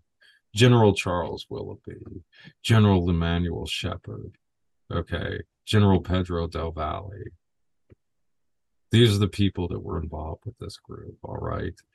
And people like Charles Willoughby, he had very close ties to the OUMB, the Organization of Ukrainian Nationalist Banderite faction, which was a very militant and violent group. It was the key component of the anti-Bolshevik bloc of nations. It collaborated at times with the Nazis during the Second World War. It had an armed component, the UPA, which was known at times to liquidate Jewish villages in Ukraine with farming tools. This was one of the major outfits that we looked to provide us with paramilitary forces to be deployed in the Soviet Union. It was a part of Operation Bloodstone. This is one of the things that we originally founded the Special Forces for. Okay, so you had this component of it, Operation Bloodstone, which was intended to destabilize the Soviet Union. You had quote unquote Gladio in Western Europe, which would be initiated in the event that the Soviets invaded Europe. And you had the same thing here in the United States in the event that there was a nuclear war that incapacitated the government. They were all tied to these different special forces groups, special operations forces, and they all were working in collaboration with these various far-right and nationalistic forces. Okay. This has been very thoroughly documented by the investigations by the Italian government into P2 in Europe. And as I just read from the statements here, the Soviets had leaked a lot of the military doctrines for this. It's been acknowledged at this point that this was for many years, this was a plan of the U.S. military. I mean, this whole use of special operators in this, and I'm just now showing you guys a freaking FBI document. And for the record, PACCON was abruptly ordered terminated in 1991. Well, I wonder why. Gosh, Doc, why do you think they might have terminated this freaking investigation? Maybe because they discovered all this connections to COG? Yeah, most likely. All right, so this is what the Order of St. John is. All right, so please let that sink in here for a moment, okay? All right, so to continue on here, there are a lot of variations on this Shikshini group in PA. All right, so the Tennessee one was one of them, and it wasn't the only one engaged in militancy. There were some other variations. One of them was this whole thing with the Order of the White Eagle. This is one I did a show with George of Cavdev on, which there's also some very compelling evidence of the existence of that I'm not going to get into because I don't want us to get too far sidetracked in the woods here. But there was a very curious one that is based out of Florida and headed by a Grand Master known as Nicholas Papa Nikolai, I think. This is an interesting guy. He is a Greek-American businessman. He's involved in the World Congress of Families, which both Malfi and Vladimir Yukakon are sponsors of. In fact, Papa Nikolai has been quite close to this Vladimir Yukonin guy for quite a few years. Yukonin set up his own Orthodox charity, the Foundation of Andrea the First, and also a think tank called the World Public Forum, which sponsored the, quote, Dialogue of Civilizations group, or whatever it was. It was a forum basically that was heralded for nearly a decade on the island of Rhodes. I think it was started around 2012 and it continued with that till around 20. I think it was started in 2002 and continued to around 2012 or something like that, maybe 2014. But anyway, all this was eventually rolled into what became the DOC Research Institute. And the World Public Forum also had overlap with the World Congress of Families. In fact, Yukonin's wife was active in the World Congress of Families while he was the co-founder of the World Public Forum and so on. And Malfi was also a sponsor of the World Congress of Families. So anyway, another co-founder of the WPF is this Papa Nicola guy, who continues to play a role in the DOC Research Institute as recently as 2023. Just gave a whole presentation, I believe, in January about their recent efforts, if I'm not mistaken. And he's also still the Grand Master of this Florida-based Sovereign Order of St. John. So who are some of the other members of this group? Well, they include General William Boykin and Rick Joyner of Morning Star Ministries. So both Boykin and Papa Nikolai are active in Joyner's Morning Star Ministry and his Oak Initiative as well. And past Grand Masters of this SOSJ include Krillin Edelin de Berg and Prince Roberto Petrino, both of whom were active individuals SOSJ during the 1970s. So yes, all this lineage here. So who is this General William Jerry Boykin guy? Well, gosh, he co-founded the Delta Force, and he was a former head of the Joint Special Operations Command. And yes, there have been reports linking this SOSJ to paramilitary training as well. And that creates a really interesting prospect, namely the possibility that a node of a domestic stay-behind network is in league with these Russian monarchist circles, and ones who may be actively involved in efforts to destabilize Ukraine through both paramilitary and psychological operations going back to 2004. So keep this in mind as our next subjects come up. But again, Malfi, this guy, again, I want to emphasize, was also sponsoring a lot of the early paramilitary operations in the Ukraine. Okay. Now, I also want to step back here and just say, in fairness, a lot of the sources here on Malfi and its links to these White Russians and what have you come from an interesting book called Putin's People by Catherine Belton. And in turn, another one of her major sources, and this was Anton Surikov, who was a co-founder of this glorious private military company known as Far West Limited. And Surikov is a really, really interesting guy, because a big part of what he was engaged in was also psychological warfare.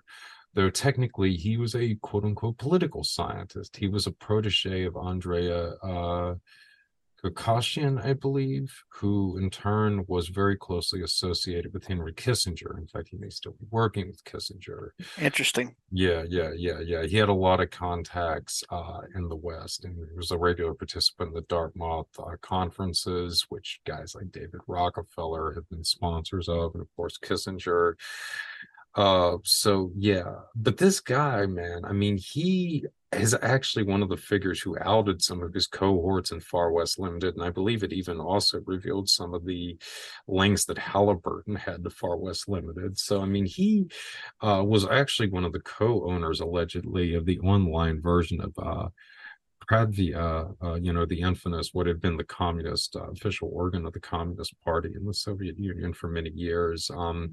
The Communist Party still controls the print version of it, but allegedly the online version was sold to the directors of Far West Limited and the Hmm. Knots. They used it to air a lot of grievances against some of their cohorts in the West and even against each other. This is why it was kind of interesting to me, when you were talking about all the TRS people shit Yeah, posting, because it was basically the same thing Far West Limited was doing in it does sound very similar. again, but these are, really senior, I mean, Russian intelligence officers. Again, Surikov was involved in the GRU, uh, most likely in the heroin trafficking that they were involved in the 1980s in the Afghan-Soviet War. And then later, he appears to have been the handler of the notorious Chechen separatist and terrorist Shamil uh, Basfia, I believe, who was a big part of the Georgian and Uzbekistan war, and then later a lot of the Chechenian stuff that Russia was involved in. So, Surikov was a very serious guy, but I mean, he also was a major source to many Western journalists for, Putin's network and his contacts. And again, it doesn't necessarily make this stuff untrue, but there is a slant to it. But it is fascinating that this monarchist network has played such a significant and little understood role in this, because it seems like it was actually the monarchist network who really had convinced Putin to start embracing orthodoxy as a tool of psychological warfare, among other things. And a lot of it really went back to this Sergei Depalin guy, who had known Putin, I think, at least since 1991. And again, I don't know if he was directly involved with the Supreme Monarchist Council, but some of the figures that he's been linked to definitely.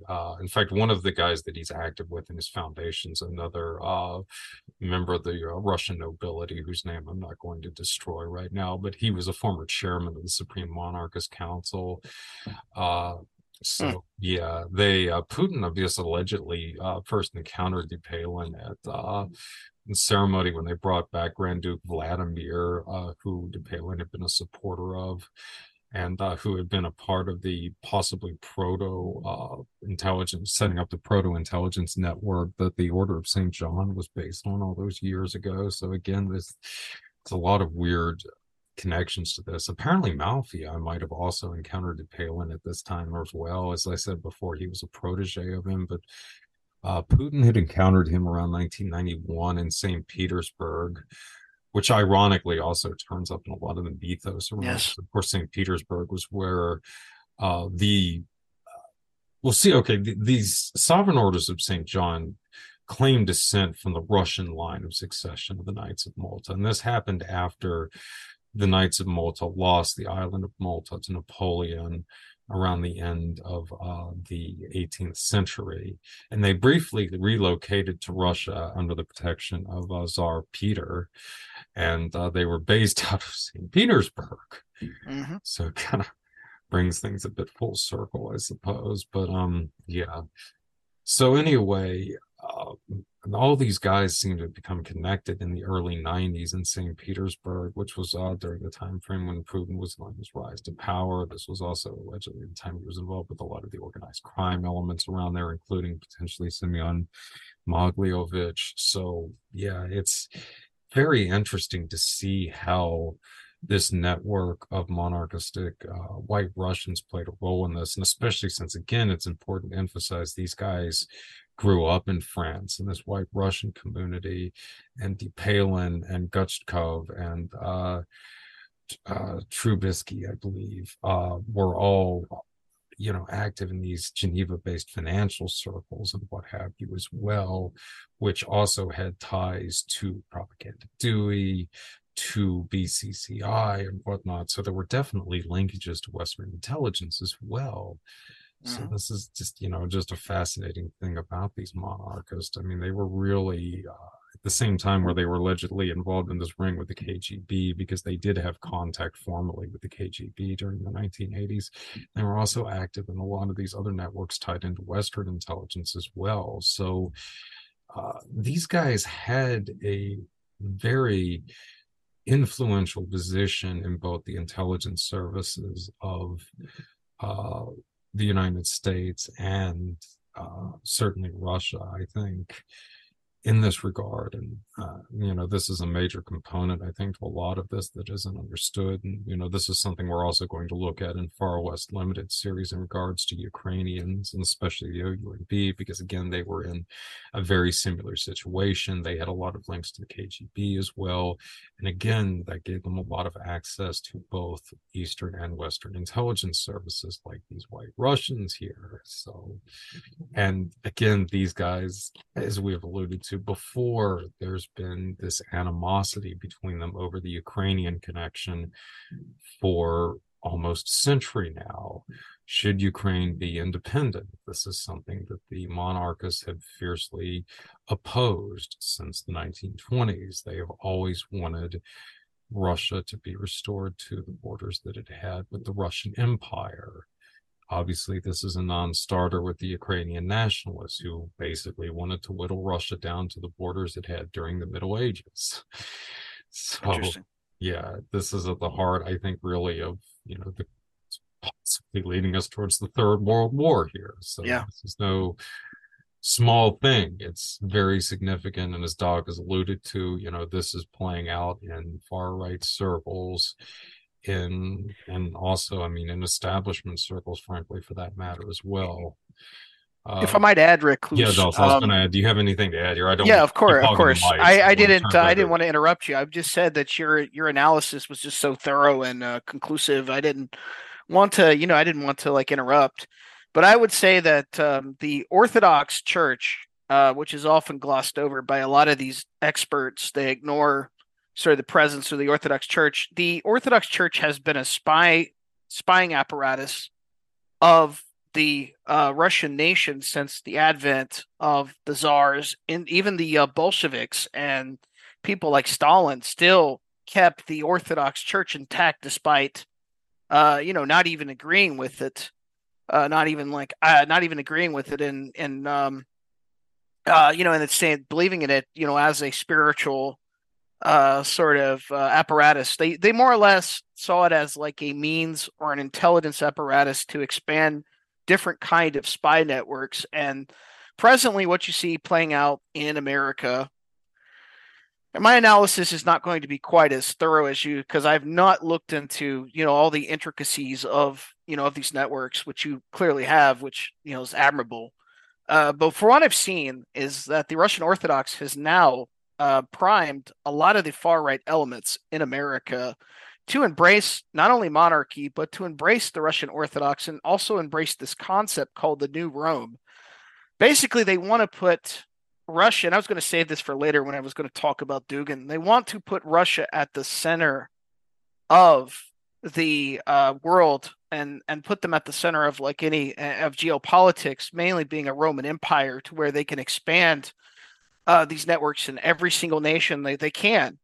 And this is their agenda, and this is not to play into like anti-Russian hysteria that often like plagues political discourse in these circles. It's kind of hard to take a side on either side, because there are people that are like pro-American and pro-USA, but at the same time, you have to acknowledge that Russia is playing with Zbigniew Zabinski's sort of concepts, and also playing with these far right groups, which are volatile and easily manipulated. And I think in many cases, I was going to expand also upon the PatCon and also the Sovereign Order of Saint John situation you were saying as a front that's being used, much like the P2 lodges are used as a front. That's what I think a lot of these white extremist groups are now. They're just fronts. So what happens a lot of times, these white extremist groups are incompetent, incapable, and they can't get much of anything done, but they cause enough disruption within America itself, and they cause enough mishaps in itself to cause a kind of social distortion into itself that any kind of network can navigate. They do this conversely, by the way, in other circles such as the far left. Only other nations, I think, are manipulating the far left, especially like China. But I won't get into that, especially. But I think this is part of the move of a lot of the Orthodox Russian Orthodox movement is navigating their way into far right circles to where they can manipulate them and mold them pretty much. And they are very easy to mold, and they are very naive and not very knowledgeable about any of these extensive networks, which are playing out in America. And I will say that also the neo-reactionary type of ideology is taking hold in most far right communities. Like most people that are like higher IQ in these networks, they're embracing stuff like the dark enlightenment and neo-reactionary. And this is largely just monarchist ideology and traditionalist ideology. You know, repackaged, I would say, into white nationalism and white extremism in many cases. So that's going to be interesting to see how this plays out in the future.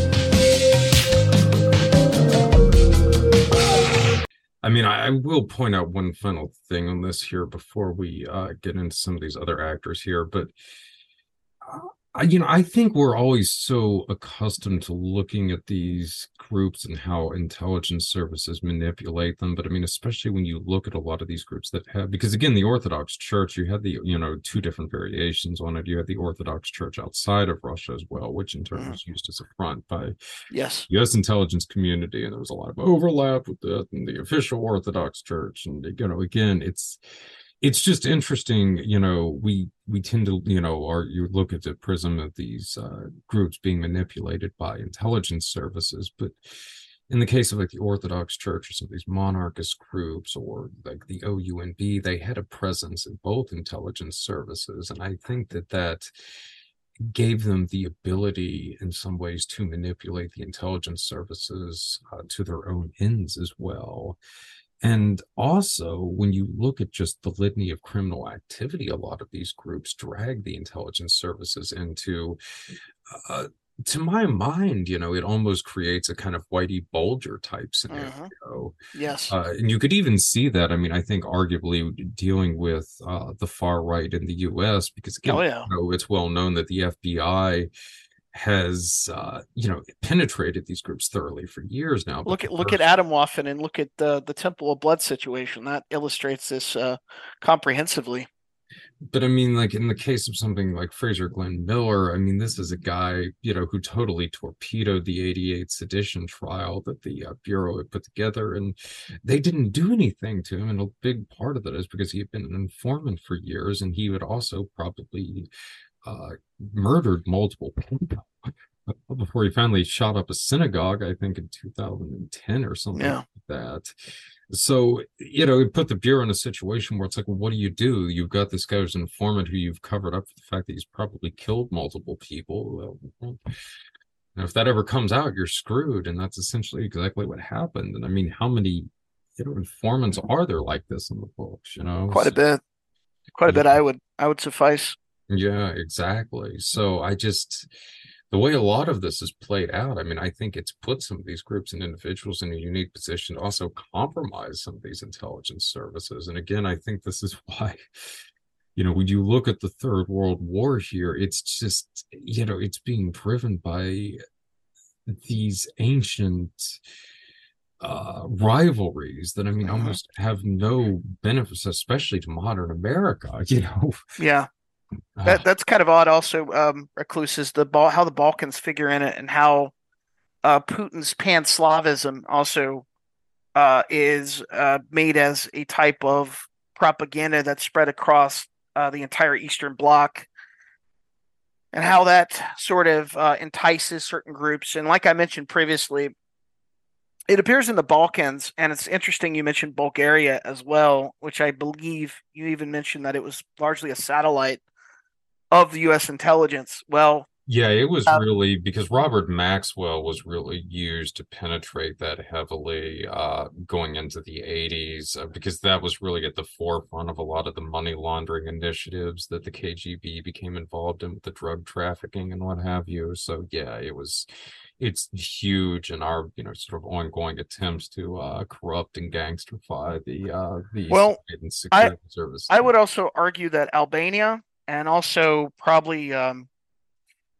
Croatia, in many cases, also are mirror a lot of the stuff that happens in Bulgaria, and I would say Serbia is firmly on the side of Russia in terms of working with Russian intelligence, and probably I would say Albania and Croatia are probably U.S. satellites as well that are involved in sort of dirty and corrupt criminal activity, and it all circulates to whatever U.S. intelligence is there. Like conversely, Serbia does to Russia.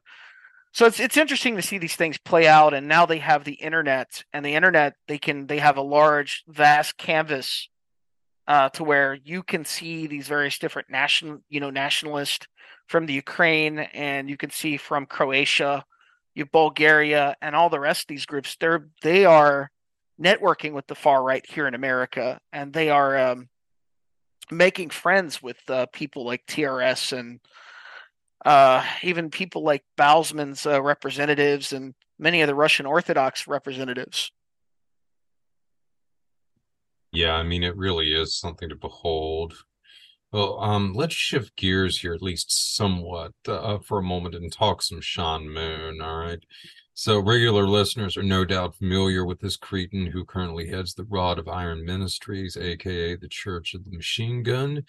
He is, of course, the son of Unification founder Sun Myung Moon, who bankrolled much of the modern day Christian fundamentalist movement, various death squads in Latin America, and so many other wonderful things during the Cold War. Sean has taken up the mantle and is doing his pod to sponsor extremism as well. It's a strong possibility that former Japanese Prime Minister Abe was assassinated by an individual who had at least come into contact with Sean Moon not too long before he took out the former prime minister and may have also been active in his quote unquote church. Hmm. So anyway, can you briefly run down and give us a little bit of Sean Moon's involvement with Charles Bowsman's group there? Okay, I'm going to try my best to be brief, but what I think his involvement with Balsman is largely, and this is there are, believe it or not, there are ties in indirect, not directly but indirectly to TRS as well. In Sean Moon is, and let me get to Balsman's connections first. I believe Sean Moon probably became acquainted with Balsman because his brother Justin, I think his brother Justin is runs a type of ammunition company called KR Arms, and they largely make guns in Pike County, Lackawanna, Wayne, and Pike counties in northeastern Pennsylvania. And that's where I believe largely the connections to Balsman came about, because Balsman himself, which I didn't mention this previously, is very deep into the agribusiness. He's a businessman, supposedly a pillar of the community in Pennsylvania. And in addition to that, he also runs this thing called Soyatech, which is, kind of coincides to with a lot of these arms dealers. So I think primarily Sean Moon probably forged an alliance with Bowsman, and also maybe even through the sort of formal and informal networks that were surrounding Steve Bannon and the Trump supporters. I think he was very instrumental in that, because Bowsman was actively engaged online with this one particular private group, which was, Stop the Steal for Lancaster County. And that's where a lot of his connections to people that later would storm the Capitol. And also Bowsman himself would storm the Capitol, and he would see that a lot of these people were apprehended and rounding up, and somehow afterwards, Bowsman just was spirited away to Russia afterwards, to where the media went to go interview him about it, and they went to go confront him about it. And he was right on Russian TV. So I think Sean Moon largely is probably connected to Bowsman through his brother's arms company. Yeah, and one other thing I'll point out about this, because yeah, he's Sean Moon is based in Pennsylvania, and I believe it's actually near the Poconos region, if I'm not mistaken. Which is interesting because again, he's not far uh, from the compound that what's his name? The Turkish cleric Golan has. I think they're like within 45 minutes or so of one another. And this is the guy that periodically there have been rumblings that he could be used to overthrow Erdogan in Turkey. Of course, he has quite a substantial following among some of the pan-Turkish nationalist groups and so forth. So, yeah, he's right there. And then also Brian Kohlberger, the guy who's been implicated in the Ohio murder or Idaho murders involving the co-eds there in Moscow, of all places. Mm, mm, His family actually was based out of that whole region as well, but it's actually not that far from Chickasha, Pennsylvania either. interesting. Yeah, where the OG Order of St. John was from. And of course, it was said that of course there's a lot of theories as to whether or not they had a precursor to it prior to its founding in the 1950s, but one group that's been put forward was known as the Blue Lemur, which Charles, it was, again, kind of a secret society. Charles Batchel, the longtime Grand Chancellor, the SOSJ, was involved in it, along with some other interesting characters, including Boris Brazel, who was an agent of Grand Duke Cyril, the father of Vladimir, whose family line is who now the Supreme Monarchist Council recognizes the rightful heir to the Russian throne. But the Blue Lemur actually appears to have been an extension of an intelligence network that Cyril was running, which also had ties to Nazi Germany and a lot of other insane stuff. But again, I don't want to get too sidetracked with all Well, of let me ask you, Recluse. Are you familiar with like Sean Moon's brother's connection to the arms Yeah, company? No, I was, yeah, definitely aware of that, which I think is Okay. the most interesting aspects of this. Because again, going into some of the stuff we've been talking about with, Iran Contra and all this other Yeah. stuff. I mean, yeah, I mean, it would only make sense that, Bowsman being kind of a major mover and shaker in like the community would probably run upon these networks. With at the time, the infamous dreaded QAnon also was kind of like winding down, but no, there's no doubt he was probably instrumental in a lot of those networks as well. Let me emphasize that Bowsman was involved in January 6th. He was part of the people that ran into the Capitol. He's caught on camera. In addition to that, he like I said, he was spirited away to Russia, and then he appears on Russian TV, and he's explaining the whole incident there.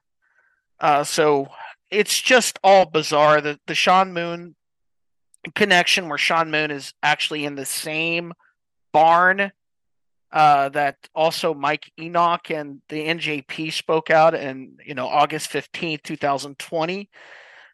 Coincidentally, also Mike Enoch lives in a gated property in the Poconos as well. That's kind of odd, considering the fact that he's a humble podcaster. So some of these things, are just they could be coincidences, but they just don't add up in many ways to not especially, have involvement.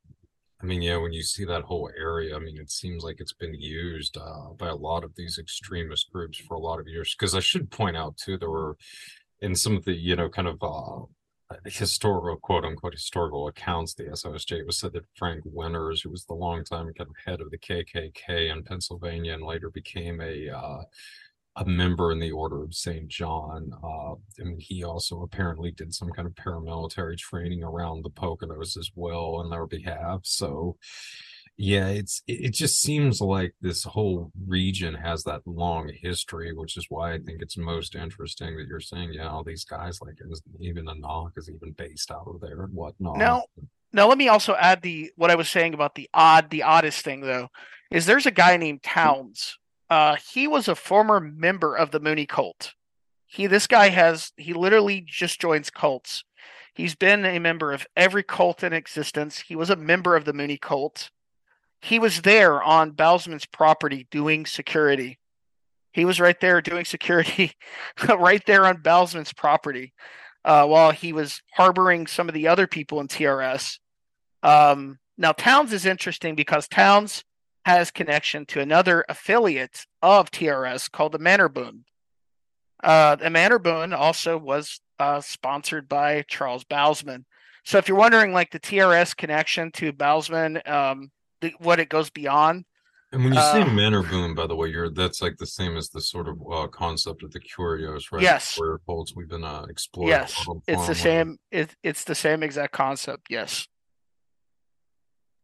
Interesting. So this is another group then that Bowsman is also sponsoring. So is this a yes. more kind of militant one then, or It's a more paramilitary oriented group, but it also has a see a lot of these groups they have outwardly facing sort of political groups, but at their inner core they also have paramilitary groups as well. So they have like a political front facing group, and at their inner core they also have sort of a paramilitary element as well. But the Mannerbun has since sort of cut ties with TRS.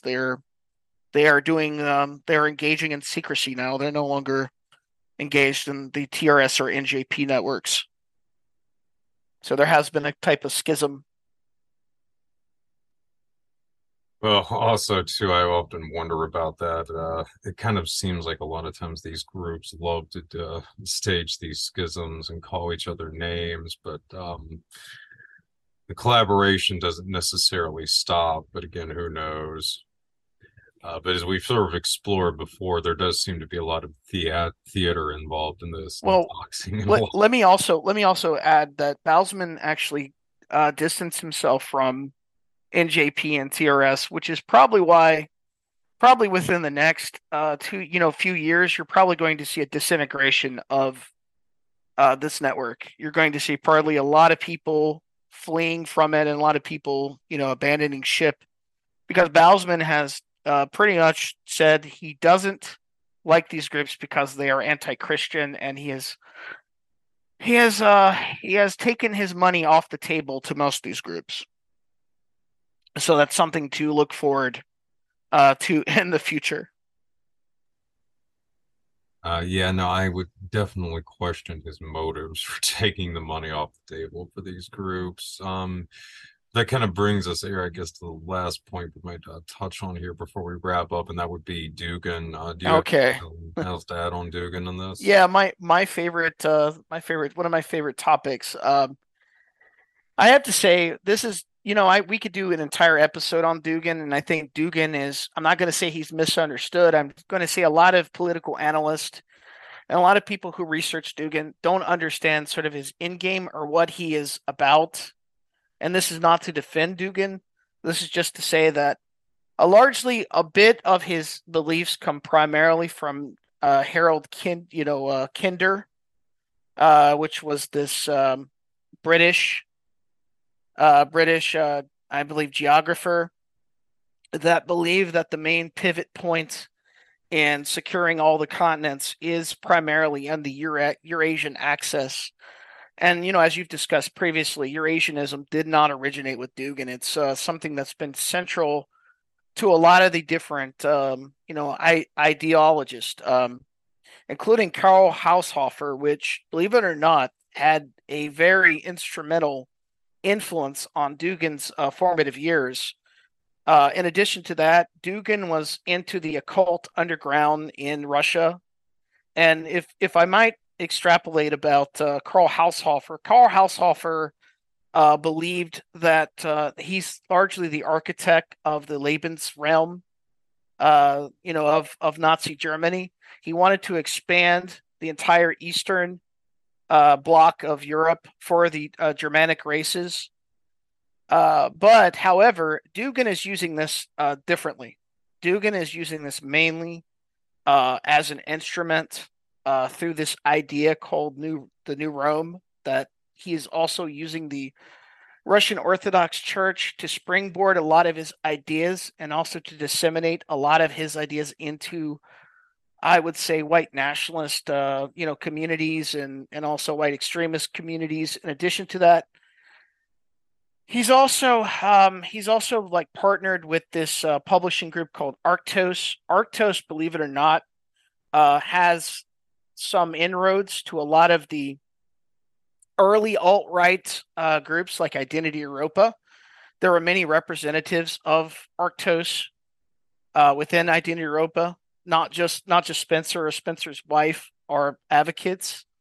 But Dugan also additionally was very instrumental in the formative ideology of people like Matthew Heimbach and many of the people on the alt-right. I would say he provides a lot of the intellectual, material and exegesis for many people on the far right, and that's his primary, I would say, contribution to far right communities in within America, and that's primarily how he disseminates his information. I mean, I also think that the connection with the Orthodoxy too is an intriguing one. I mean, I know it might seem contrary to a lot of people, but the thing about Orthodoxy is, I mean, Gnosticism never really ended in it. Certainly, a big part of the Hermetic revival or Hermetic discovery in Europe during the Renaissance came from Plethion, the Greek bishop in the Orthodox Church, who essentially had advocated, I mean, a full blown kind of Neoplatonic pagan ideology as a restoration for the Eastern Empire, if you will. It was a little too late for them, but he brought a lot of this over to Italy, which is where so much of the Hermetic stuff ultimately came from. And yeah, I think that in the whole, there's always been a bit more of a room for some of this more mystical inclinations within Orthodoxy than what you Yeah. see in the Western Church. So I think, I mean, again, obviously another, even probably more relevant contemporary example that would be cosmism Hmm. as well, especially since the whole concept of the noonosphere, which was partly developed within cosmetist circles, has become so prevalent now in so many different varieties of the New Age and spiritual but not religious communities. And again, this is something that in Russia, at least, was actually rather closely related to Orthodoxy. So, yeah, it's fascinating how, in a lot of ways, I mean, mysticism really was driven by Orthodoxy in Russia and maybe more broadly Slavic culture, as opposed to in the West, where it was often kind of an underground current in the contemporary Christian faith.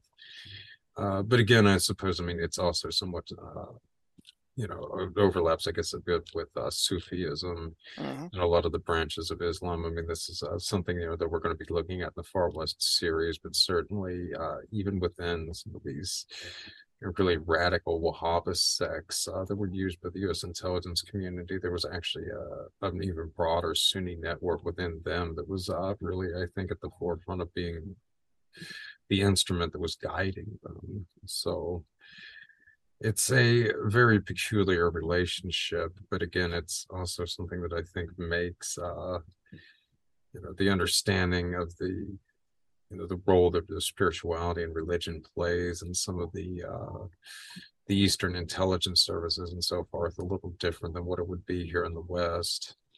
Because I mean, there's always been a much more of a comfort with it than there has been in the West for many years.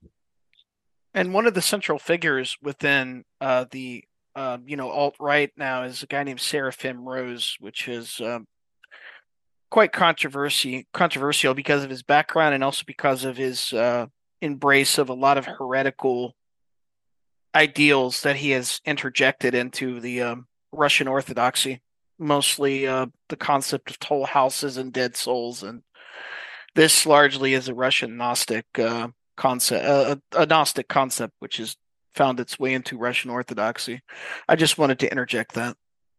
Yeah, no, I mean it's fascinating, but I mean, yeah, it's certainly very relevant, I think, with the role that the kind of struggle for hearts and minds is playing in a lot of this.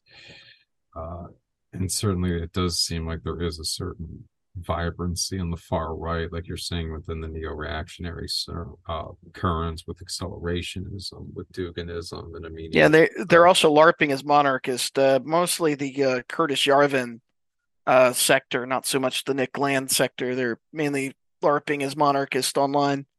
That's their whole entire ideology. yeah, the neo-monarchist movement, yeah, Yeah. exactly. So yeah, it's a heady current, all right, that is for sure. Certainly a Huh. much more dangerous one than many people realize.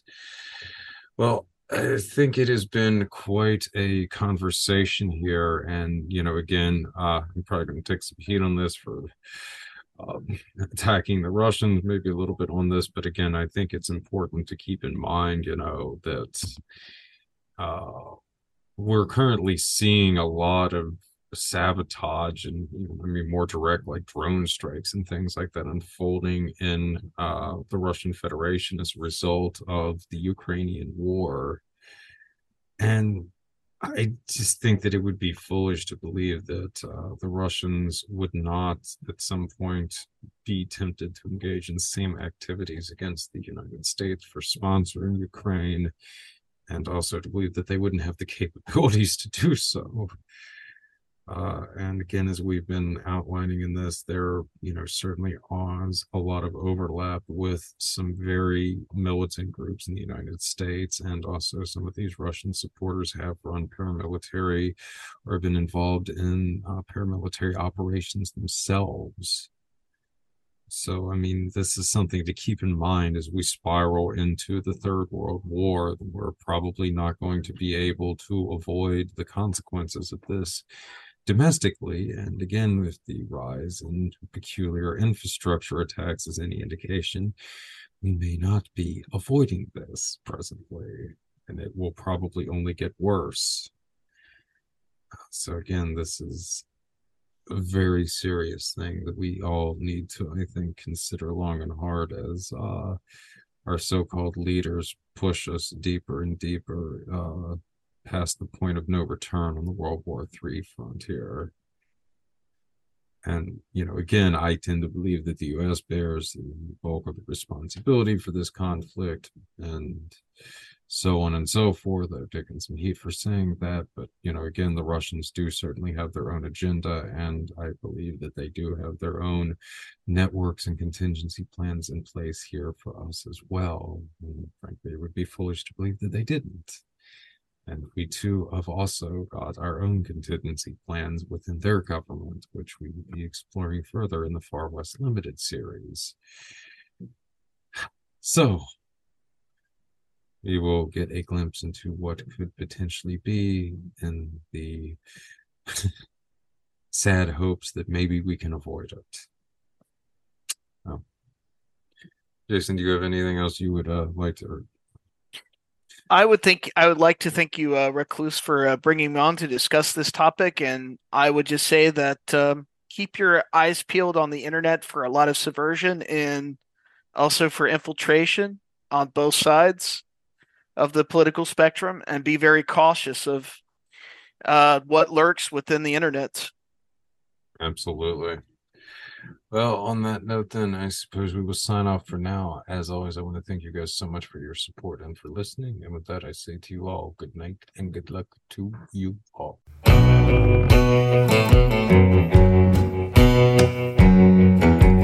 Come on, baby, pick me up. Out here in my wiki up. Sick and tired of fucking up. Sick and tired of pushing luck. Voodoo blue got juice in it. Swallow what I'm about to spit. Done got 86 from the Copper Queen for singing this. I took it to the Gold J. Brewery, my people there, they feeling me. Down low, Skid Row, more characters than Stephen King.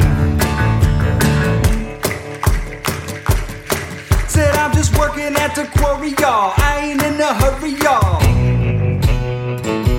Come on, baby, pick me up. Out here in my wiki up. Stuck down in this stick. Hut is hot as hell, I tell you what. Put it up and knock it down. Moving on that bigger route. Come on, mama, jump down. Turn around, do it for me. Stick it out. Say 1, 2, 3, Geronimo. Jump, baby, we gotta go. Hands tied, blindfold. Jump into that battle zone.